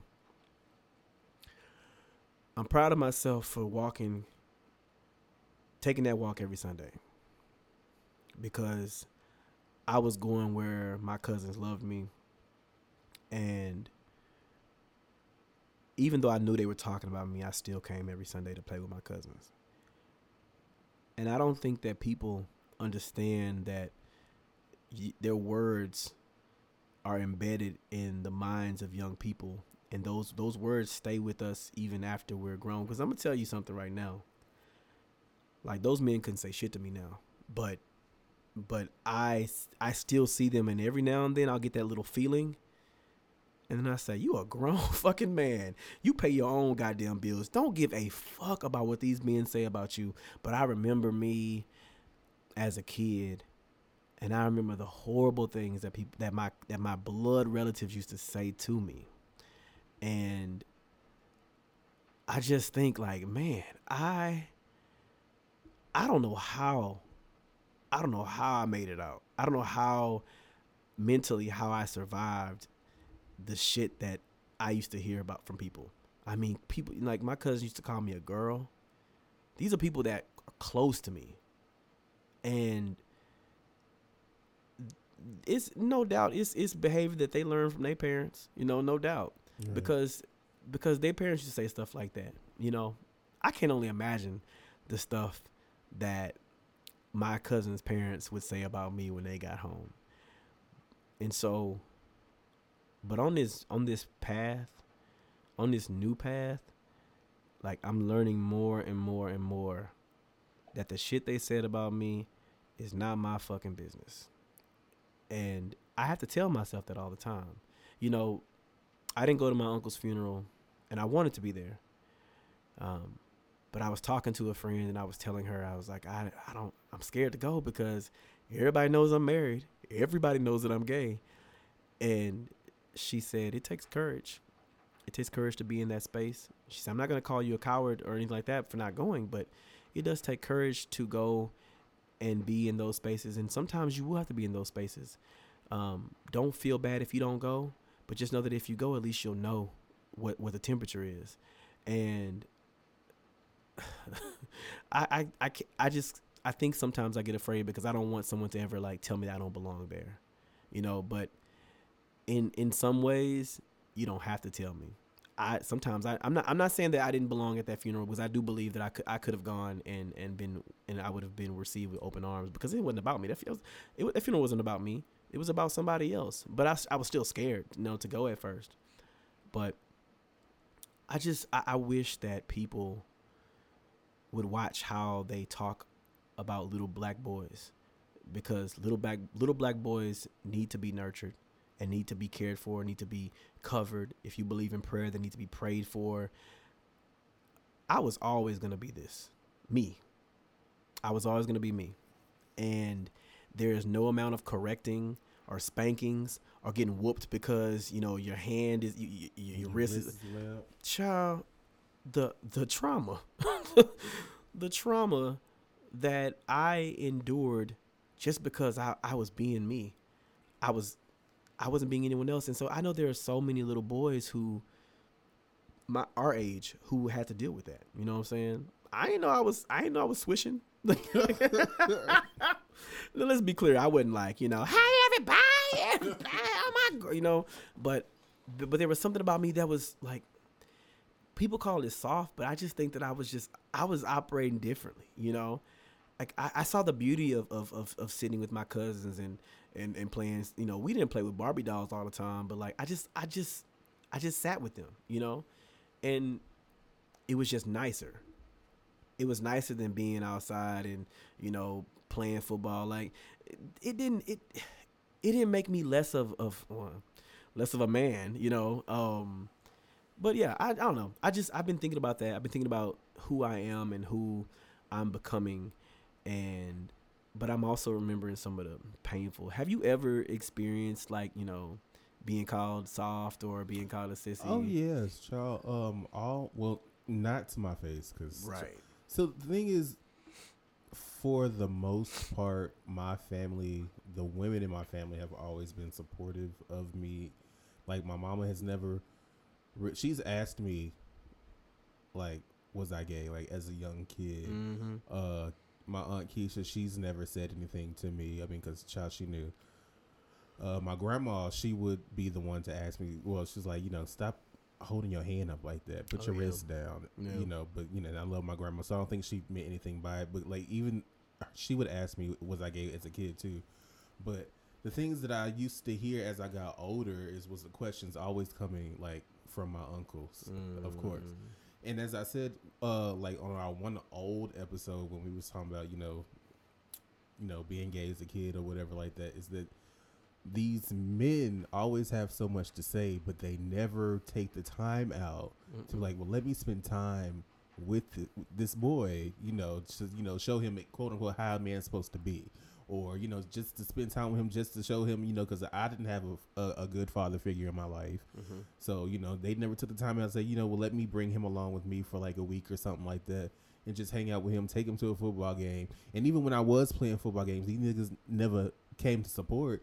So it's like, y'all have so much to say, but y'all have no input in my life. Y'all are not pouring into my life, but talking so much shit about me. That's real. Man, that's so real. You know what? Both of our fathers are alive and well, and I'm seeing him. I'm gonna tell you about that. Okay, we'll talk about that off the line, yeah. But I want to be sensitive because I know my sister and my brother-in-law listen to this podcast, and I don't ever want to say anything that would be disparaging, but I was always gonna be gay. Like, I don't care how many footballs you threw at me. But my dad, prayer, and y'all gonna get mad, but that's fine. But my dad gave up, and I can't believe I'm saying that. But he told me when I said this earlier. He told me when I was 13. I blame your mama for being, for not letting me take you places, not letting me take you out.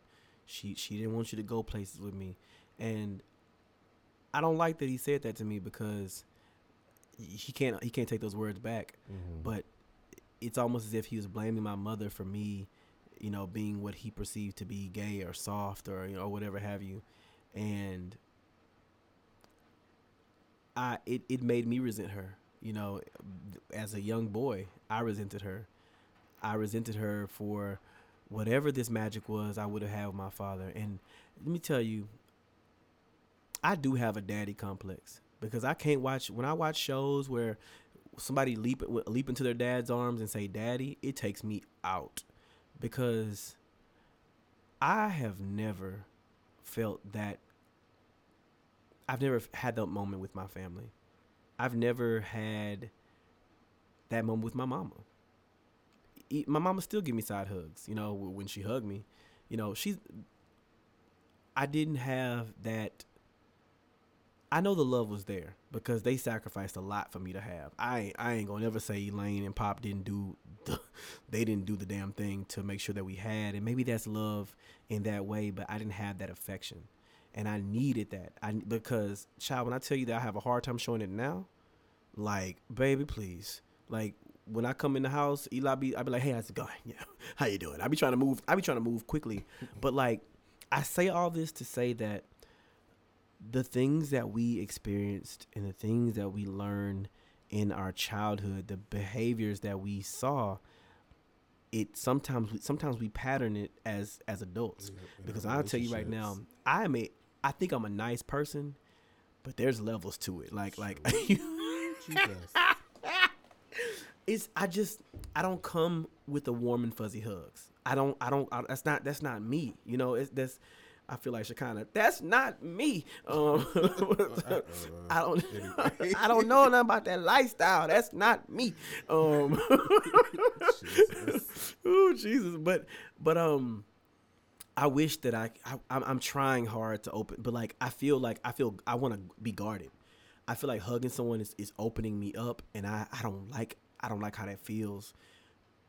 But if my mom hugs me more, if my dad, me and my dad are hugging, all right, pop, it's a pat, like yeah. I wish that he hugged me one time. I was, I might have been like 10 or 11. We went to the beach. My dad was going through a lot. And I don't let these feelings now I don't let these feelings bring me to tears because they can, but I protect even those tears. My dad brought me to the beach. It was me, him, my brother Robert, my cousin T, and I think that was it. And we were having a good time, and I don't know what happened, But he stopped everything and he grabbed us all and he hugged us. And he hugged us for a long time. And he cried. And I don't know why he did it. And I remember my cousin kind of making fun of it for a little bit because it was strange. My dad didn't hug us like that ever. So it was out of the blue that he hugged us. And I'll never forget that because I was embarrassed. But I was embarrassed because I didn't know why he was doing it. But it was people at the beach. And then my cousin he was like a brother to me, but he wasn't my brother, my blood brother. So I was like, why are you doing this in front of T? Like, calm down. That hug meant something. And to this day, I don't know what it meant. But I used man, this is not a podcast episode about my father because that's gonna take some therapy. Because I sure enough gotta go to Miss Sandra about that but if my dad would have hugged me like that more, I think that I'd be open to hug and to give that, so I'm working on that right now. Like I do hugs. I give hugs, but I'm working on the love that I needed from them. I think it comes from God, and I think God is fueling me and allowing me to hug other people and to give that to other people because there's still a part of me that's not been unlocked yet, and I'm getting there. I'm getting there, and some days I take 3 steps forward, some days I take 47 steps back, but I'm getting there, and I want to be there because I want to show that love to a child that I might, if I ever have a child, if I ever adopt a child, let's keep it very clear. And because, anyway. But yeah, so I guess I just want to take a moment to just appreciate who we are in spite of, some of the salt, they said we had sugar in our tank,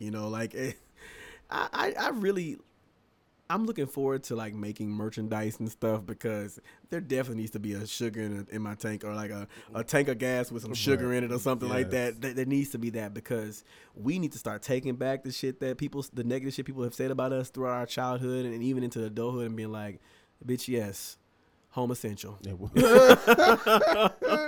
bitch, what you gonna do? What are you going to do about it? You ain't gonna do me something.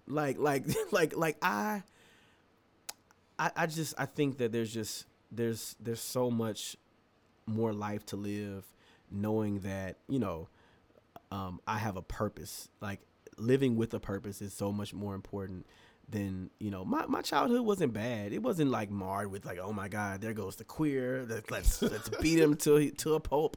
Let's be clear. I've gotten hit once, Lucky you. Yeah, I mean, it was Caesar. It was Caesar in Bay City, Texas. I was about 5 years old. Child, I think they say Caesar in jail now, but I ain't never forgot what that boy did to me. But I'm just getting back. I'm not getting back. I'm moving into something that is so much bigger and so much more than who I have been, and so I like that person. Hello, Musa 2.0. But yeah, so shout out to the little boys with sugar in their tank, child. Right. Making some Kool-Aid. Hey, come on now. Yes. I these days, these little boys are a lot bolder, and there's. I hope it's okay that I talk. There's a little boy, my play god sister, her nephew. He just graduated from high school. Child, he graduated from high school with a full beat and lashes. Had a nice taper fade, but was letting you know this is me. And I have never had that courage. And I'm sure people probably be like, "Child, look at him, mama," because you know how country folks are. But you're not gonna say nothing to him at all, or his mama. And his mama loves him. I'm sure it was an adjustment for her. I'm sure it was hard for her. Of course, and society makes you, feel certain ways, whatever. But that's her son. That's her son. And I wish that, Well, you know what? One day, my mama is gonna say, "That's my son. That's my son," and. It might not be next month. It might not be next year, but she's going to say it. And and when she says it, we gonna hug the way we supposed to hug. And so until that day, child. Before we move into our child, please, do you have anything else? No, I mean, I do have our listener letters, but we. Oh yeah, we got to do those. We do. Do which one you do first? Let's do our listener letters. Oh, Jesus. We gotta call them something else, child. The We letters do. from people who listen. The child readers. Hold on. Let me pull this up in my Gmail. Whew. Okay. So I should have probably read over these before reading them. But this first one is from my gay mama. Yes. Christy. I love her now. We met in church, first of all, and she knew me, like, because, anyway, of course it was folk in the choir. I ain't finna out nobody, Lord. But, like, we had started hanging out and stuff. This is a little backstory. Mm-hmm. And then we had found out that she was gay, and then she's like, yeah. She's like, you know, because family always know family. I was like, and she's been my mama ever since. Anyway, so she says, hey, fellas, this is Christy. Yes, your mama, my Joshua. Let me say how much I truly enjoy the podcast. Y'all are both so beautiful and insightful, and a few dashes of throwed off. She right. Nonetheless, I've been enjoying every episode and getting my keys in. She says, can you guys touch on the idealization of how others seem to be very bothered by us wearing blonde hair, although there's a whole country full of blonde, candy-coated blackberries who have not mixed with any European culture on top of those born naturally blonde. Child, listen. I'm sick of niggas.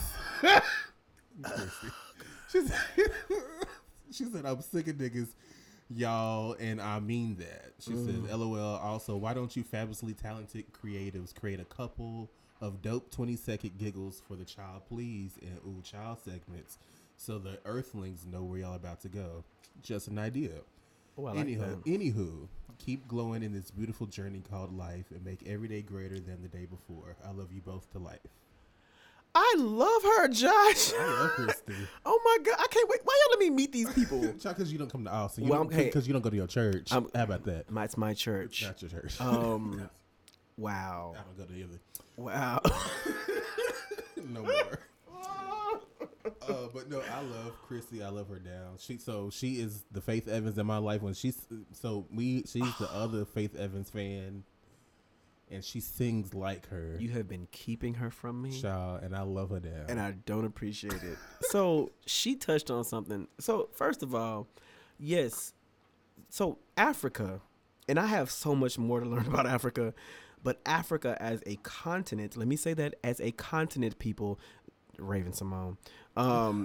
Africa as a continent is and is filled with an abundance of not just natural resources and things and diamonds and gold and all kinds of stuff. The people of Africa have the black woman. She has the Eve gene. Has birthed people of all shades, all eye colors, all hair colors and textures. You might go to the Ivory Coast or the West Coast, and you'll see people that are all shades. Wide noses, thin nose, narrow noses, hair, this, that, and the other, all textures. Coarse, curly, kinky, straight, whatever have you. And then you might go over to East Africa, and you might see people that have these features, that have naturally curly hair. You might go to another part of Africa and see people that have Africans that have blonde hair, red hair, blue eyes. It's all in us. But what drives me crazy is that men will say, or not even men, but just niggas will say, oh man, everybody want to be white, everybody want to look white. Like the last time I checked, so now there's this correlation to blonde hair, blue eyes belongs to white people, but we give away so much of our beauty by saying that this belongs to that person, when there's so many people, there's so many pictures, there's so many examples of African people that have these features. Right. But then again, we got to think about it. Like that self-hate runs. So people say that self-hatred is people wearing blonde hair and blue eyes. That's not self-hatred. To me, self-hatred is saying that black people should only look one way. That's what self-hatred is to me. So I'm with you. Like that shit blows my mind. I look at someone like, you know, the late Etta James. Like Etta James used to wear her hair blonde, and you wasn't finna mistake Etta James for no white woman. Like it wasn't gonna happen. I mean, hell, I don't look at, you know. Hold on, let's take this and spin it for a second. So many people love and praise the late Michael Jackson, but say that people like, you know, I ain't gonna say her name because Lord knows, but they say that other artists, like black artists who wear their hair, you know, blonde and wear, you know, contacts, are trying to emulate white women. Shout out to Michael Jackson. Michael Jackson was like a white woman when he was like, wow. I mean, yes. like the lips, pink, right, narrow nose. Like we don't like I'm gonna say we never talk about it, but like people who love Michael Jackson and get mad when he's compared to other artists. They forget that there's some. It's funny, we talk about Lil' Kim and her self-hatred, but we never talk about Michael Jackson and his self-hatred. We never talk. If we talk about Michael Jackson, we talk about him in a loving way. Like, oh, this is how he used. Oh, if only he knew that he was beautiful. We do talk about Lil' Kim like that, but when we talk about when we look at Lil' Kim, niggas who love Michael Jackson look at Lil' Kim and be like, oh man, she fucked herself up. But Mike did it first. Let's be very clear. And it goes beyond his vitiligo. Yeah, that's what you see. This way on Wavelength. I know it started. I know he had vitiligo. I know that he had that. You know, when he had that chemical burns from the Pepsi commercial. I know those things happened, and I understand because. But also, if you can understand where Michael Jackson was coming from, you have to also understand where Lil' Kim's pain comes from. Lil' Kim's pain comes from men who abused her, men who told her that she was ugly and black. And she wanted to do something about it. And then it became a psychological thing. And so for us to sit up here and say that blonde hair belongs to white people and it's self-hatred is not only ignorant, but it's short-sighted, you know? So it's so interesting to me that that this is a topic because it's interesting. I say interesting more than twice in the sentence. But I think about men who make songs about dating someone who's exotic or foreign, as they call them. Sure. They want these things because they think these things are desirable. You know, long, luscious hair.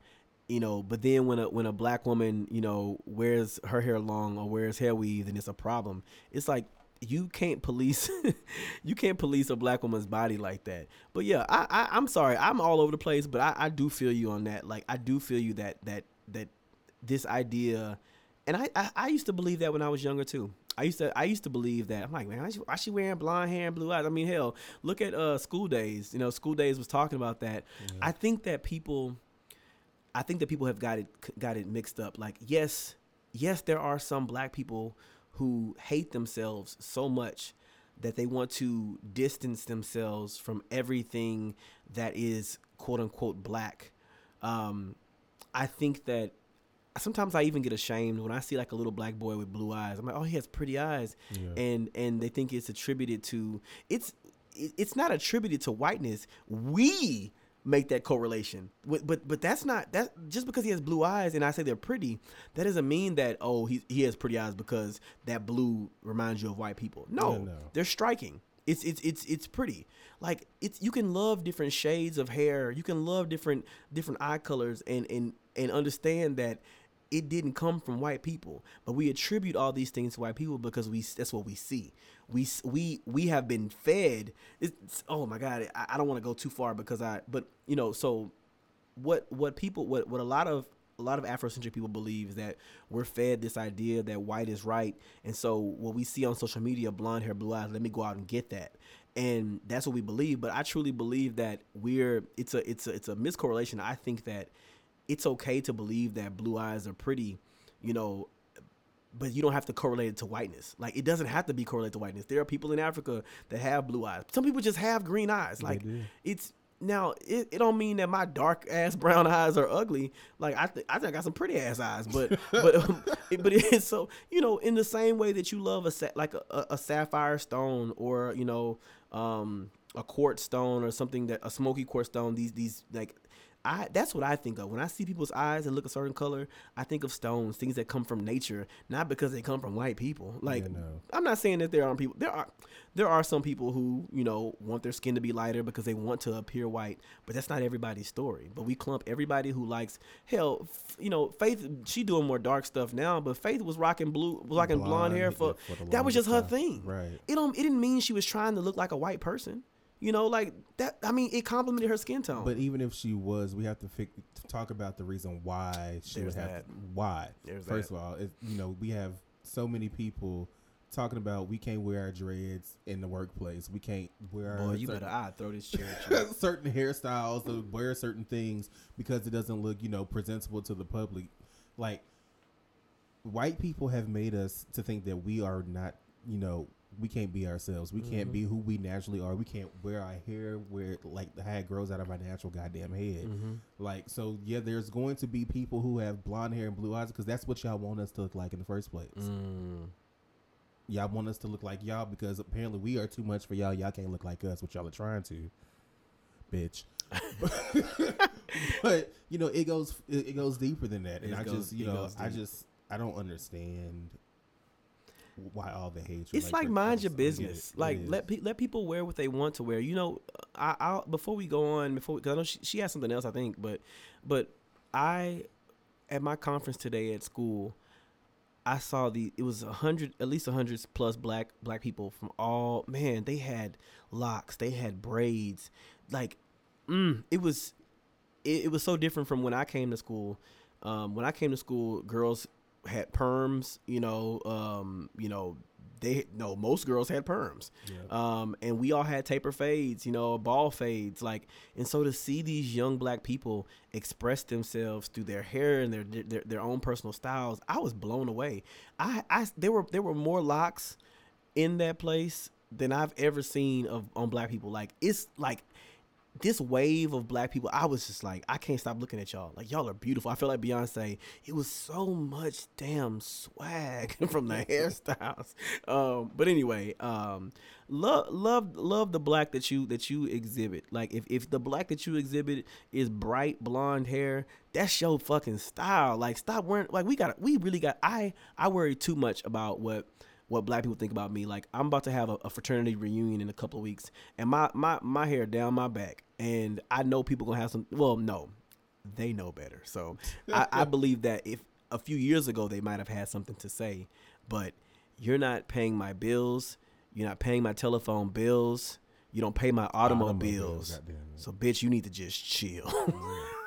In the words, I think Candy and Tiny may have written that. I'm not sure. Good job, Candy. Anyway, but if they did, Beyonce sang it, so whatever. And Beyonce, Kelly, Latavia, and Latoya. So yes, shout out to them.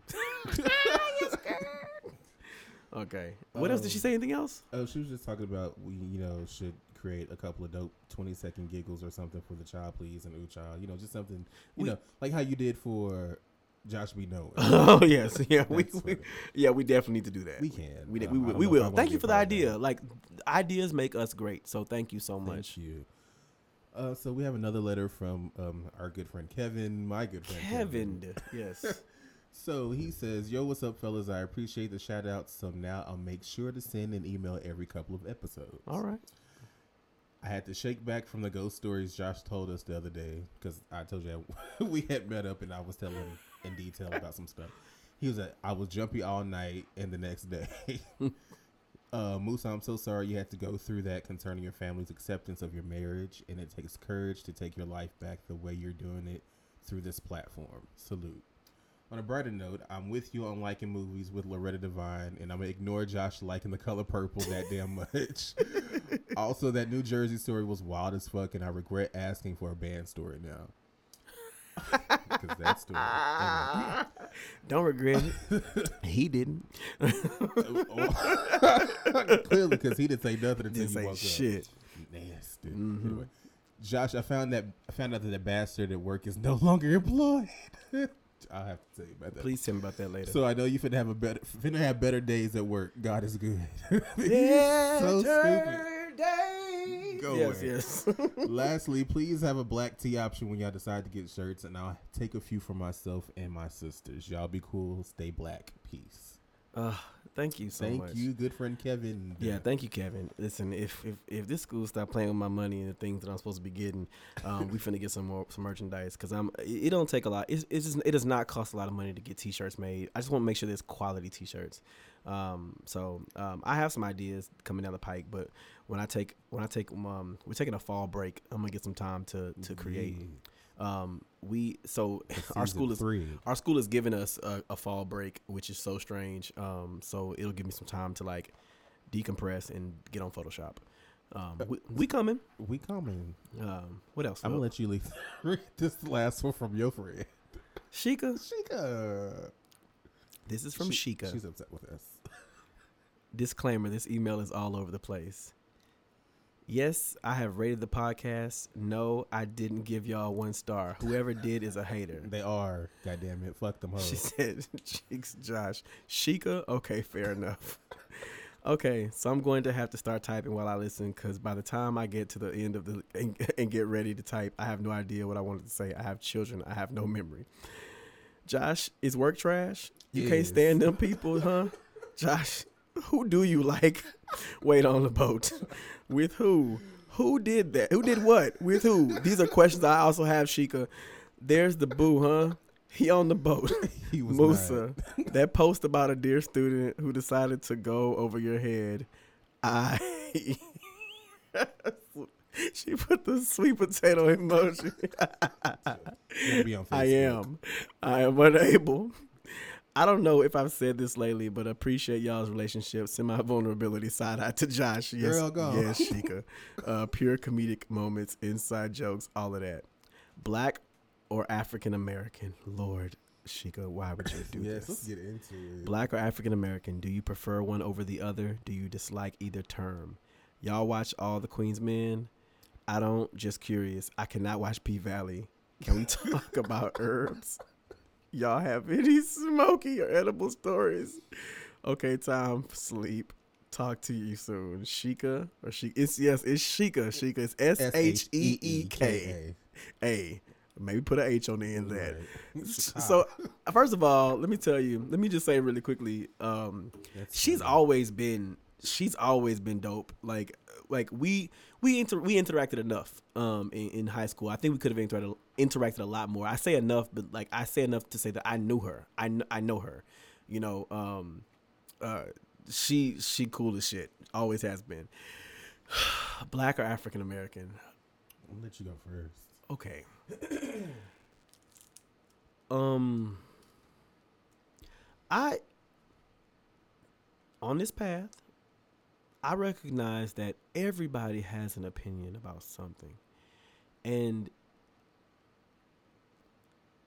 saying that, so it's crazy that she mentioned that because I was talking about blacks and browns. Let me start by saying it gives me pause when a Hispanic person or Latinx person calls themselves brown, or when a person of Indian descent calls themselves brown. Like, it doesn't make me mad. It gives me pause. But sorry about that. I slammed. That's how angry I am. But I understand. But I do understand when people of Indian descent, or Desi people, when they call themselves brown, because I can there are some people who are darker than me, but the color of my skin is the color of a candy bar. Candy bars are brown, and chocolate. That's my shit. You know how he's old. He is. He looks old. Oh, well, okay, but my skin is brown. My skin is brown. Thinking of that. Yes. All it is. Thank you, sir. I'm about to go watch that. Oh, Jesus. What do they call me? Yes. Woo! So. Okay, I'm back. So, okay. My skin is the color of that Three Musketeers you're about to shovel down your throat. So I like black.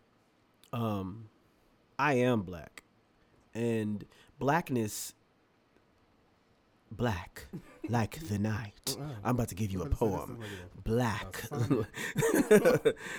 So we talked earlier about how the word woke has been co-opted, has been stolen, and made something disgusting, made into something disgusting. But blackness was something that was disgusting that's been made into something beautiful. So first of all, let me say a fuck you to people who just think so much of the word blackness as negativity, but I have given myself the power to reclaim that word and say that it's positive. Amen. And you can't tell me a motherfucking thing about myself. So I say that I'm black. Amen. I also believe that I am African American.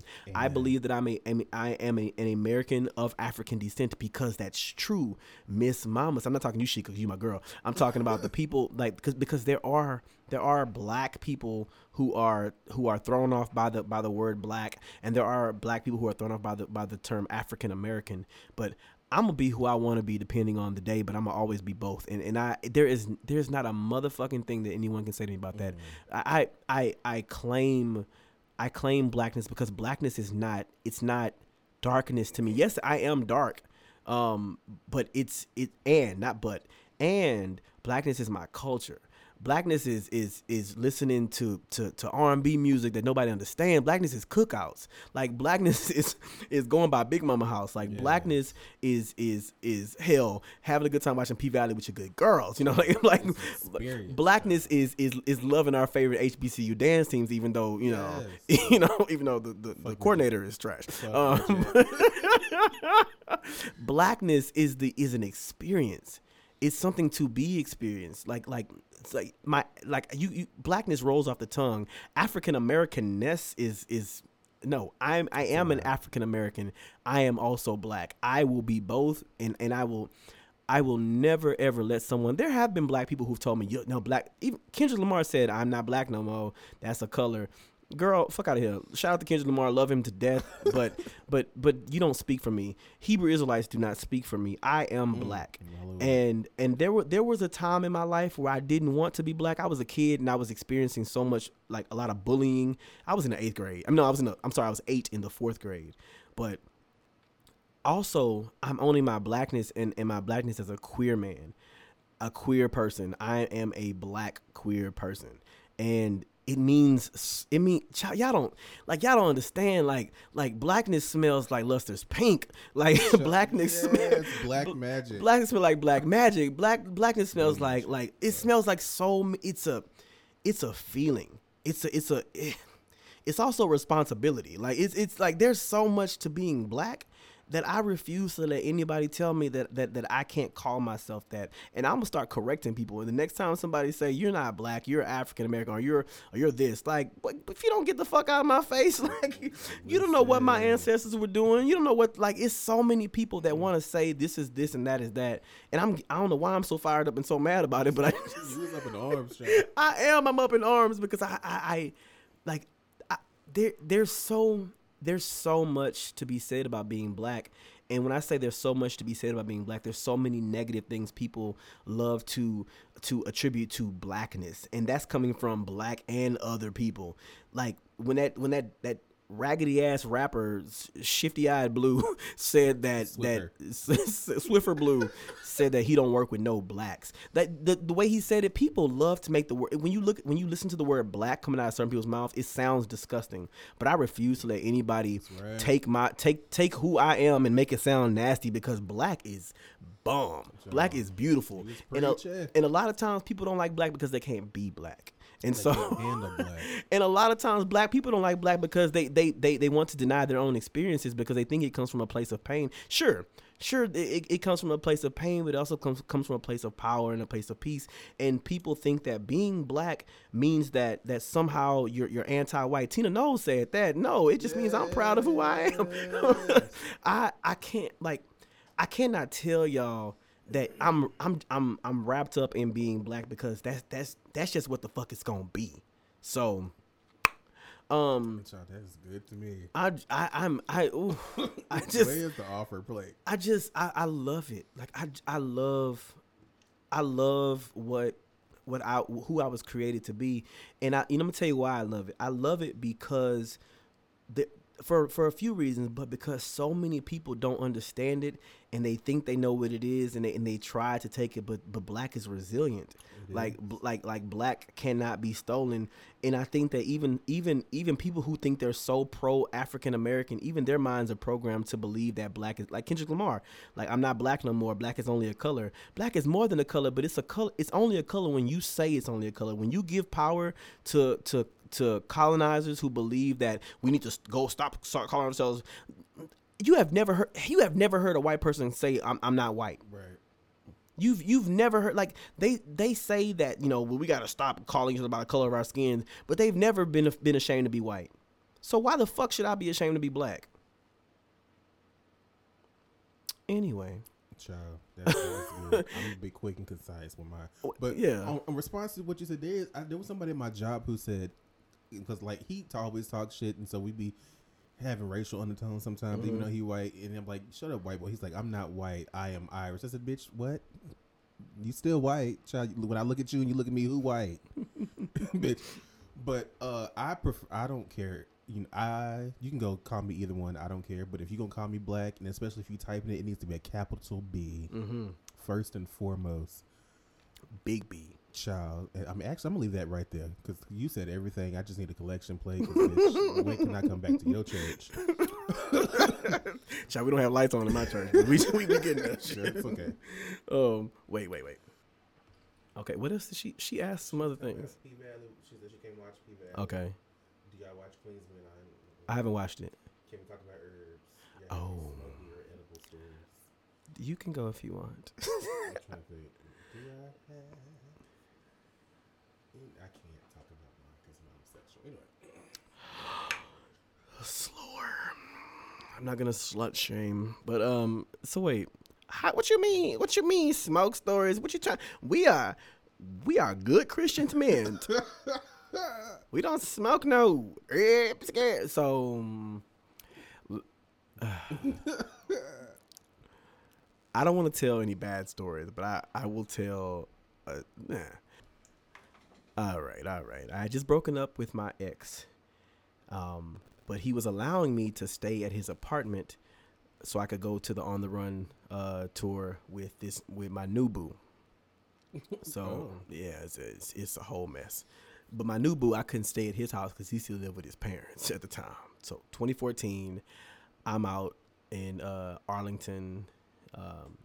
The concert was at the Dallas Cowboys Stadium, and my ex was going too. We just weren't going together. It's strange thing. Do So I know this story? I don't know. Maybe I think you do. I'm gonna call the new boo Benny. Benny was like, "Hey, do you want to come back to my friend's house and we just gonna hang out and chill and maybe have a little drink?" And I didn't really drink like that at the time, but they had some brownies, and he had them cut up, and he said, "Hey, eat half of this brownie, no more. No, eat a quarter of the brownie, no more." And I was like, why eat a quarter? Like, first of all, like, I'm a bigbitch.org, so I want the whole brownie. He was like, you should not eat the whole brownie. You should eat a quarter of the brownie. I was like, I'm gonna have the whole brownie because I'm sure it's not gonna do anything to me. I'm a big dude, and so I ate the whole brownie, and he ate like a quarter of the brownie. He's small. He's petite, and so 30 minutes go by, and I was like. He said, well, it might not work because the herbs were kind of old. And so I was like, yeah, this shit ain't doing what it's supposed to do for me. And so, we're driving, and, I remember there was a white, like a hatchback car in front of us. And I looked at him and I said, why is there a fucking shoe with wheels on it? No, I don't know the story. He was like, what did you say? And I remember this. I said, there's a shoe in front of us. It's a white Converse with wheels on it, and it's driving away right now. Sure. And so he said, Musa, that's not a shoe, that's a car. And so I said, well, I think it's a shoe. And next thing I know, we're sitting in my ex's apartment parking lot. I said, how the hell did we get here? And he said, I drove you. He said, you're high right now. I said, no. I could never get high. I said, but how did I get here? And he said, you should go upstairs. And so I went upstairs. I had a key to my ex's apartment, and they were still at the concert. They were still out, and they came back. So before they came back, I called Abel, and I was underneath this glass table, and I was FaceTiming him from my iPad, and I said, wait, so you were underneath the table? I was underneath the table. Okay. Just I was trying to listen. I was trying to hide under a glass table. It was completely transparent. Okay. And I called him. I said, Abel, I'm hiding under the table. I'm about to die. He said, what? I said, my whole left side, I'm about to die. I said, I love you. I'm going to have a heart attack and I'm about to die. And I was like, Abel, I don't want to die. I don't want to die like this. And he was like, you're not going to die. I was like, yes, I am. I am. I sweet potato. Yeah. He was like, just calm down. You're fine. And I was like, Abel, I'm doing dance moves and I don't know what. I was doing dance moves. Ooh, shit. So I was like telling Abel I didn't want to die and that I loved him and please. But you ain't called me until you love me. Fuck you, child. We might have had a little break at that point in time. Who knows, child? But I was in the living room, and I was standing up in the living room with my hands like this. And so y'all can't see my hands up, but my hands. So my arms are extended into the air like a Y, but my palms are looking like I'm receiving an offering from God or Charlie Murphy, whoever it was. And so my ex and our fraternity brother walk in the apartment. My arms are extended to the sky, and he was like, "What the fuck are you doing?" And I was like, "I am giving thanks." He said, "Are you okay?" I said, "Won't you come with me?" And so his homeboy was like, our frat brother was like, he's like, "You high?" And I said, "Oh, I don't get high." I said, won't you give? And then I said, "So how was the concert for you? Did you enjoy her? Did you enjoy Beyonce? Wasn't she what we needed in our lives?" And my hands are still up here. And so then I got down into a different pose. So the pose I got down, my legs were spread apart, and they were my knees were bent at 45-degree angles, and I had my hands on my thighs, and I said, "Did you enjoy the concert?" And I was shaking my shoulders. And then I sat down. I got up and I said, "That was weird, wasn't it?" And I got down and I got up and I sat on the couch and I crossed my legs, and I said, "Tell me about your experience." And they were weirded out because I didn't look high. That's what edibles don't. You don't really look high. You just act strange. And so, when our frat brother left, I said I turned to my ex and I said, "I think it's time that I retire to the bedroom." And so I went and got in the bed and I said, "Won't you come?" And he said, "Yeah, I'm gonna come." And so I get in the bed, and I said, I gotta get out of this. Like, I knew I was tripping, and so went to sleep. Woke up the next morning, still high. I said, "No." He left for church. And because he had asked me if I wanted to go with him, and I was like, "I'm not going to anyone's church." And so my buddy Benny picked me up for lunch, and Benny picked me up, and I walked down the stairs like how a 2-year-old walk, like 2 feet on the steps. And he said, "What's wrong?" I said, "I'm still high, Benny." We went to Razoo's. I remember because he got the chicken chapatulas, and why do you remember? I didn't forget it. And so after we ate, we went and looked at the ducks. And the ducks were huge, And I said, they're coming towards us. I hope nobody gets mad at me for saying this. I started throwing rocks at the ducks. I'm calling Peter. Because they were coming towards us. And he was like, Musa, stop throwing rocks at the ducks. I was like, I don't want them to attack us.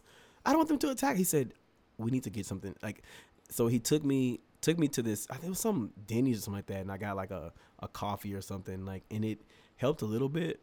But I was high for like 48 hours. So, needless to say, I've had some not so good experiences with edibles. I've had one good experience with edibles. But yeah, no. Edibles don't do what weed does. Like, when she's on my shoulder, when she's on my shoulder, it's different, because she might be on my shoulder, but I'm aware, and I have all of my faculties. I have my wits about me when she's on my shoulder, because when she's on my shoulder, she could be braided, she could be to the car, but there's a difference when she's on my shoulder from when I'm eating an edible. So I keeps away from them things. Thank you for that story. That was great. Because I don't think I've ever heard that.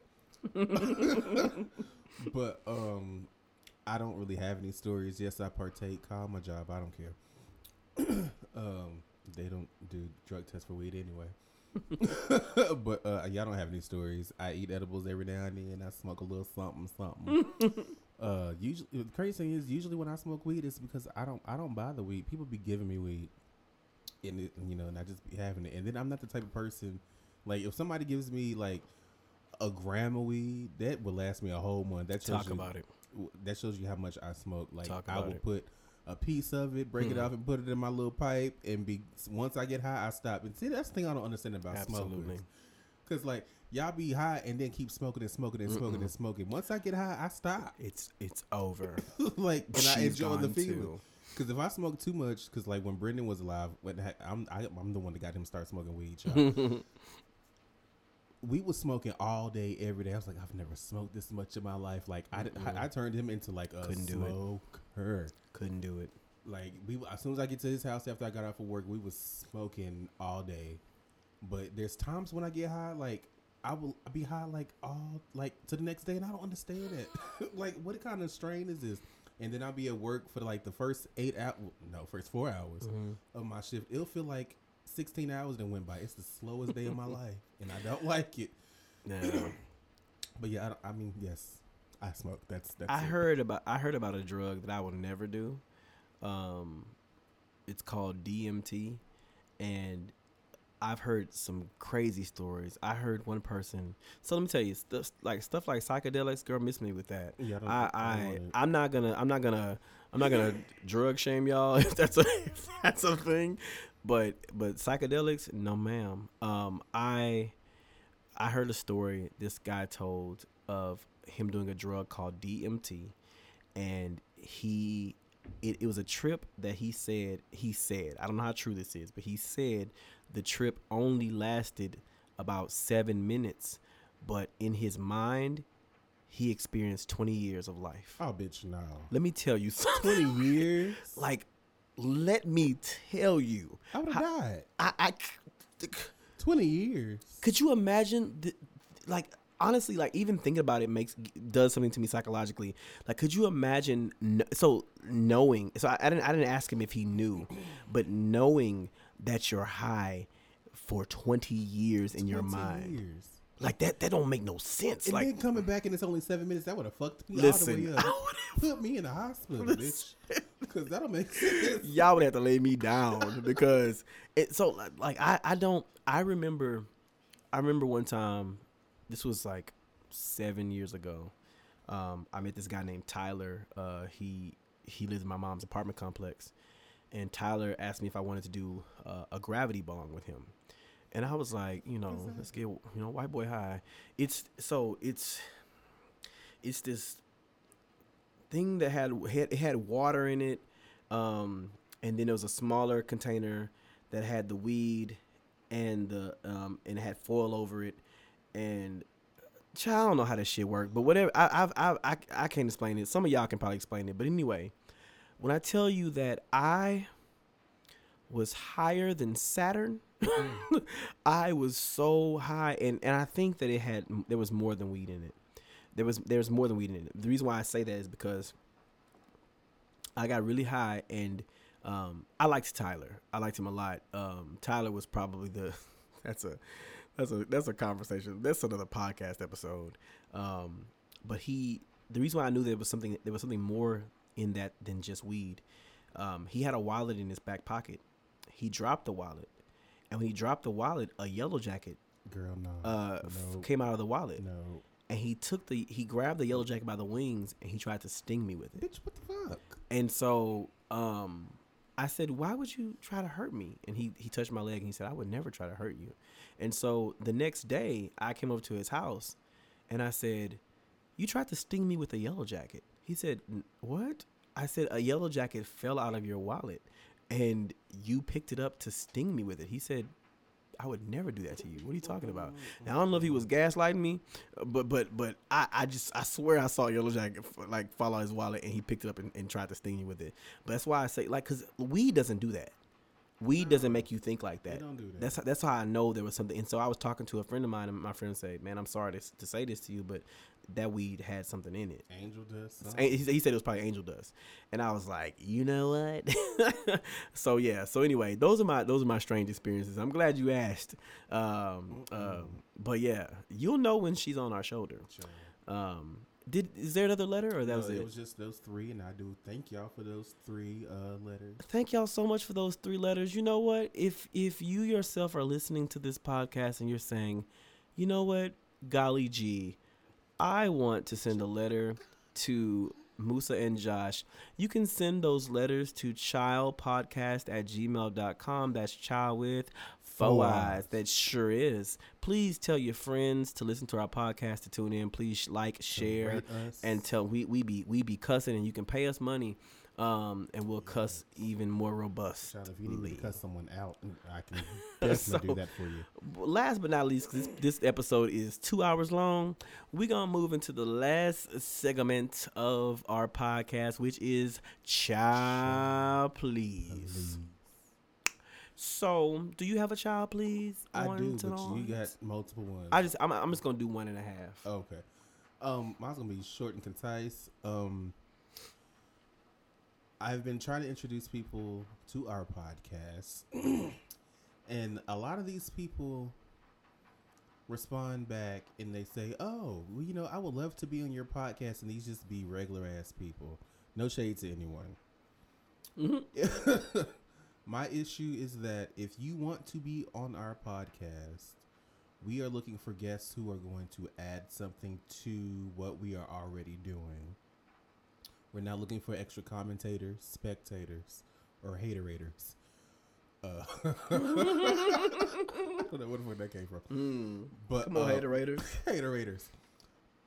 Like, we want people who have like something to add. Like, if you have a business that you are trying to promote that is like catering to Black and or queer people, or just anything that's uplifting the community. If you are a therapist and you want to give us and help other people tips on how to get through life, shit like that, shit that is productive, something good. We are not just looking for people to have on just to come and talk, because I think we do a pretty good job of that ourselves. But if you do want to collab with us, please hit us up on our various, social medias and emails and things of that nature. But I'm tired of people wanting to be on the podcast and they don't have anything for us. Thank you. All right. Next. So, okay. I want to say this to the infamous stan group known as the Barbs. Let me say something. There is a glitch in the fucking Matrix where people truly believe that their online bullying means their devotion to their faves. Also, I cannot believe the power that some faceless, spineless people have that they'll run people off of the internet. I have seen some of the most depressing, delusional tweets from Barbs. And I'm not going to say their fave's name because the thing that they like to do is they like to say, well, no, fuck that. But they like to say, well, yeah, her name in your mouth, so it's obviously working. And it's like, you know what? I don't know where between Rue 21 and Zara, BCBG. I don't know where y'all got your courage to feel like you need to come at every single person who has a comment and don't even say that lady's name. Y'all came at Missy fucking Elliott, a legend, a legend, a legend eons, miles before your fave was a twinkle in any of y'all's eye. She was is a legend. Missy Elliott is the creative genius that some of y'all wish y'all could be while y'all clickety clackety bangity banging on your phones at your mama house or using McDonald's Wi-Fi. Wow. That's something that I don't understand it. Missy Elliott posted a tweet. She tweeted something to the effect of, what's the difference between a classic and a hit song? Mm-hmm. And they thought because thinking must be it must be hard to do, but they thought that she was taking shots at Nicki Minaj. People don't think about that lady like that. The only people that think about that lady is y'all. Y'all are the only ones that think about that. Now, I will never sit up here and say that lady is not talented. Like she has the work speaks for itself. She's done all that she needs to do to prove her talent. Now, staying there is a different thing, but she has sustained and maintained her place in hip hop royalty, whatever have you. I'm not gonna ever sit here and say I ain't bopped along to a Nicki Minaj song. I haven't. Josh hasn't. I surely have. I'm not gonna ever deny her prowess on Monster. I'm not gonna ever deny her prowess on Hello Good Morning. I do listen to some of her music. Well, her older music, That's another conversation for another day. But I just don't like the fact that these people think that their thumb thugging is making a difference or making a change, or like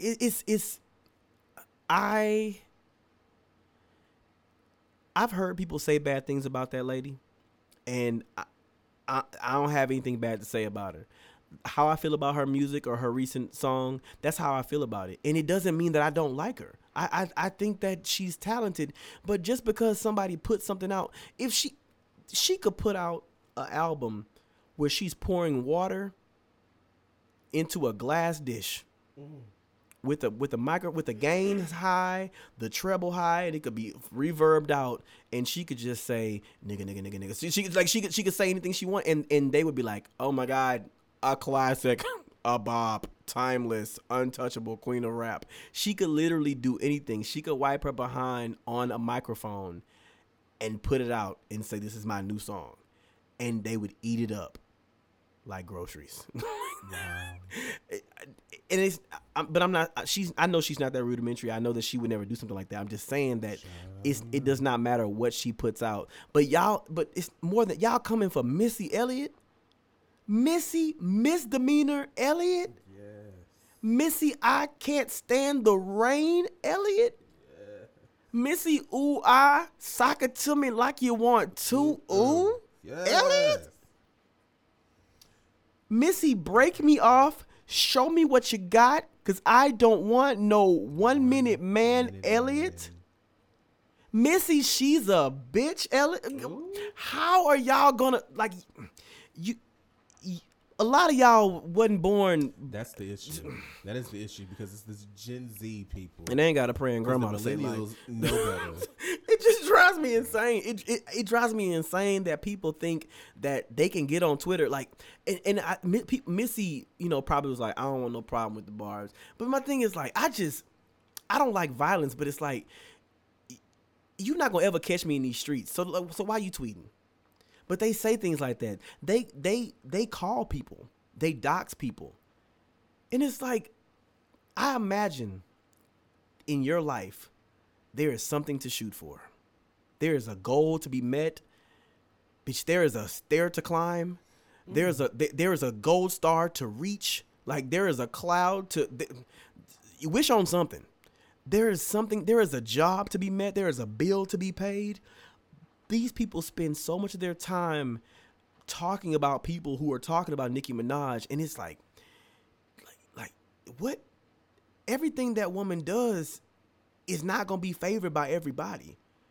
And the way that y'all have opinions, people have opinions too. Now, I'm not gonna sit here and say that the Beehive ain't been bad, but the Beehive ain't like that. It's not. It's not like that. Like, I understand people's criticisms of worshiping celebrities. I don't worship Beyonce just because she's Beyonce. I don't worship her at all. I applaud talent and range, growth, culture. Yep. And that's why I like Beyonce. That's why I love her. But if it's a song that I don't fuck with, I don't fuck with it. And people gonna, it's just crazy because I think that these stans think that they're an extension of Nicki Minaj, and they wait for her to tweet them. But what's worse is that she doesn't do or say anything to say, all right, y'all, that's fucking Missy Elliott. Like, I understand there's been like subtle shade thrown, slugs thrown between her and other rappers, female rappers, but I don't give a shit about that. I just think that I probably said too much, but what I'm saying is they come for everybody, and they lack respect because they don't know anything. Like, if they knew shit, they would realize that Missy Elliott is an icon. Like, she's an icon. Like period. She's not an icon. Nicki Minaj is an icon. I'm not gonna take away the fact that this woman she changed the face of rap music for in terms of, like, female hip hop, or no, she changed the face of rap music with all the pink and shit. But let's be very clear that it was an addendum because Lil' Kim started that shit. So that's all right, because you're gonna make them mad. But they don't. That's the thing about it is, like, it's the truth though. It's just the truth. They don't understand that, child. Before Nicki Minaj, they call like Kim, these child. like, and also another thing that I hate when non-black barbs try to come for Lil' Kim or try to come for one of these black women. It's like, you don't get to say shit. Keep your mouth shut. And I'm not coming for Nicki Minaj. I've already said I love Nicki Minaj. Now, did she stem from Lil' Kim? She did. Yeah. Like, she didn't all of a sudden pop up and have these grand ideas. It had to start somewhere. Like, yeah, please.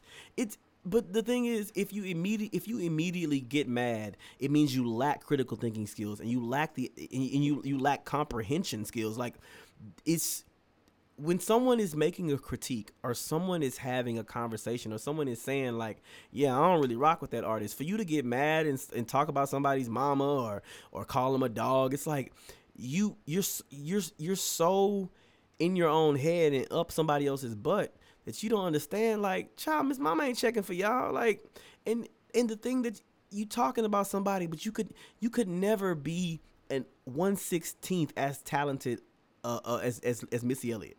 Never. A lot of these people, like I said, they tweeting from Mickey D's child with their phone plugged in because they gotta have power because I ain't trying to be. What's really bad is these people, like, you could be commenting about Nicki Minaj and don't even, like, be hitting her up from, like, a direct post. They would just be searching her name. They search her name and see anybody bad talking about it, and they would go after you. Like, they'll go after you. Like, get a life.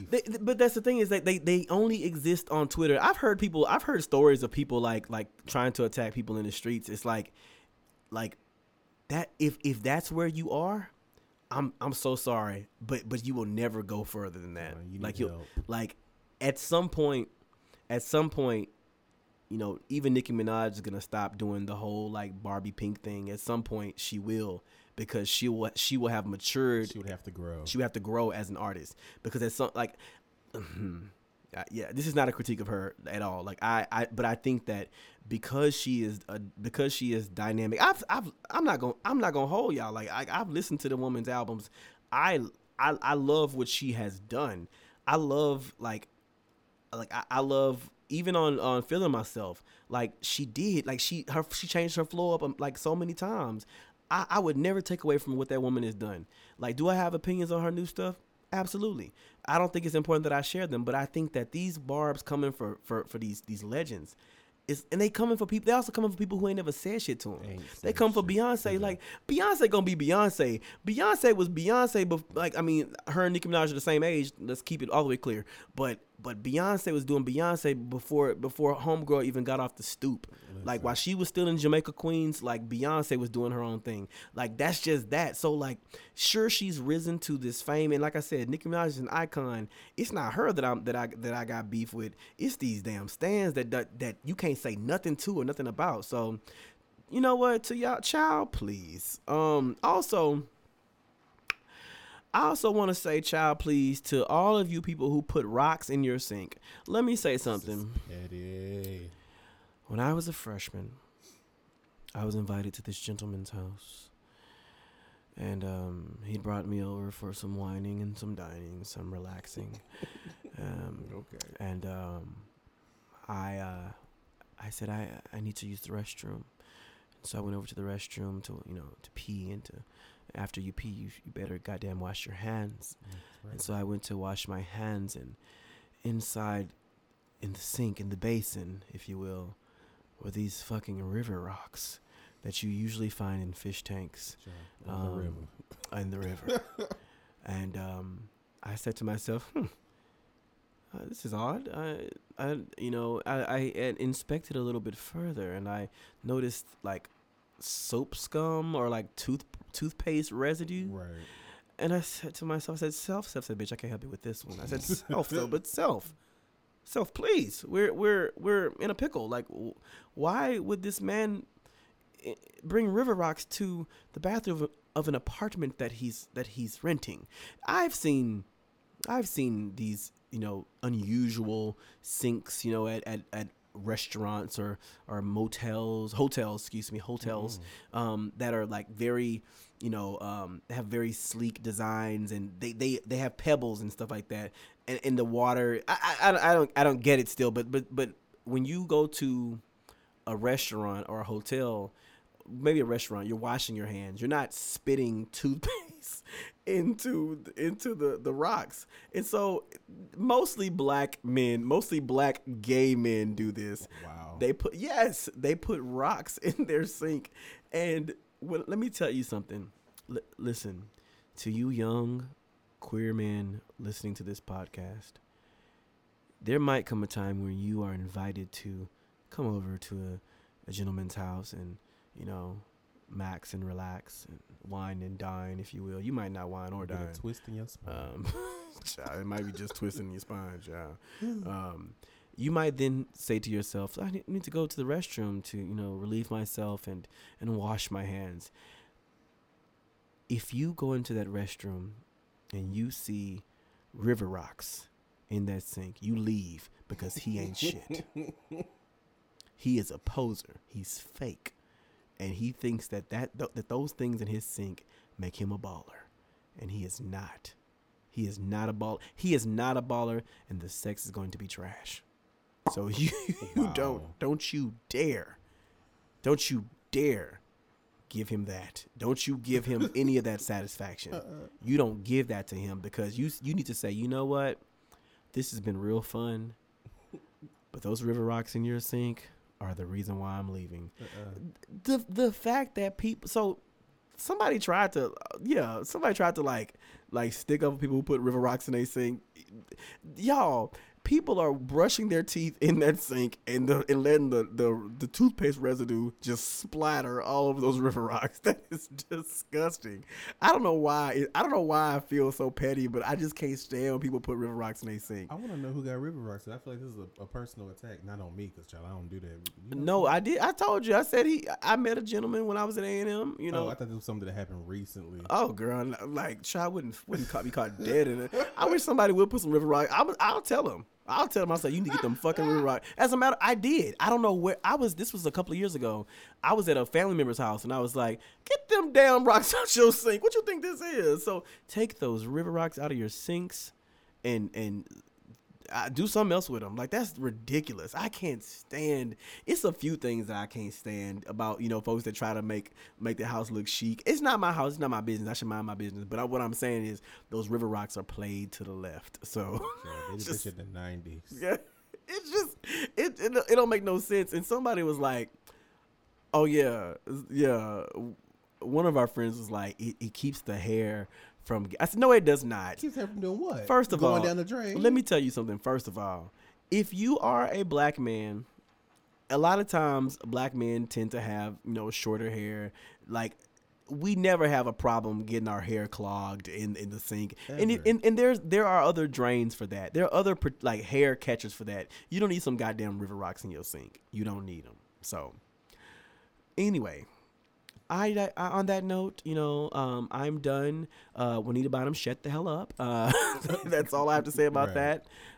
With her mullet, and wow. nah, I'm just I turned into Musa the monster after that.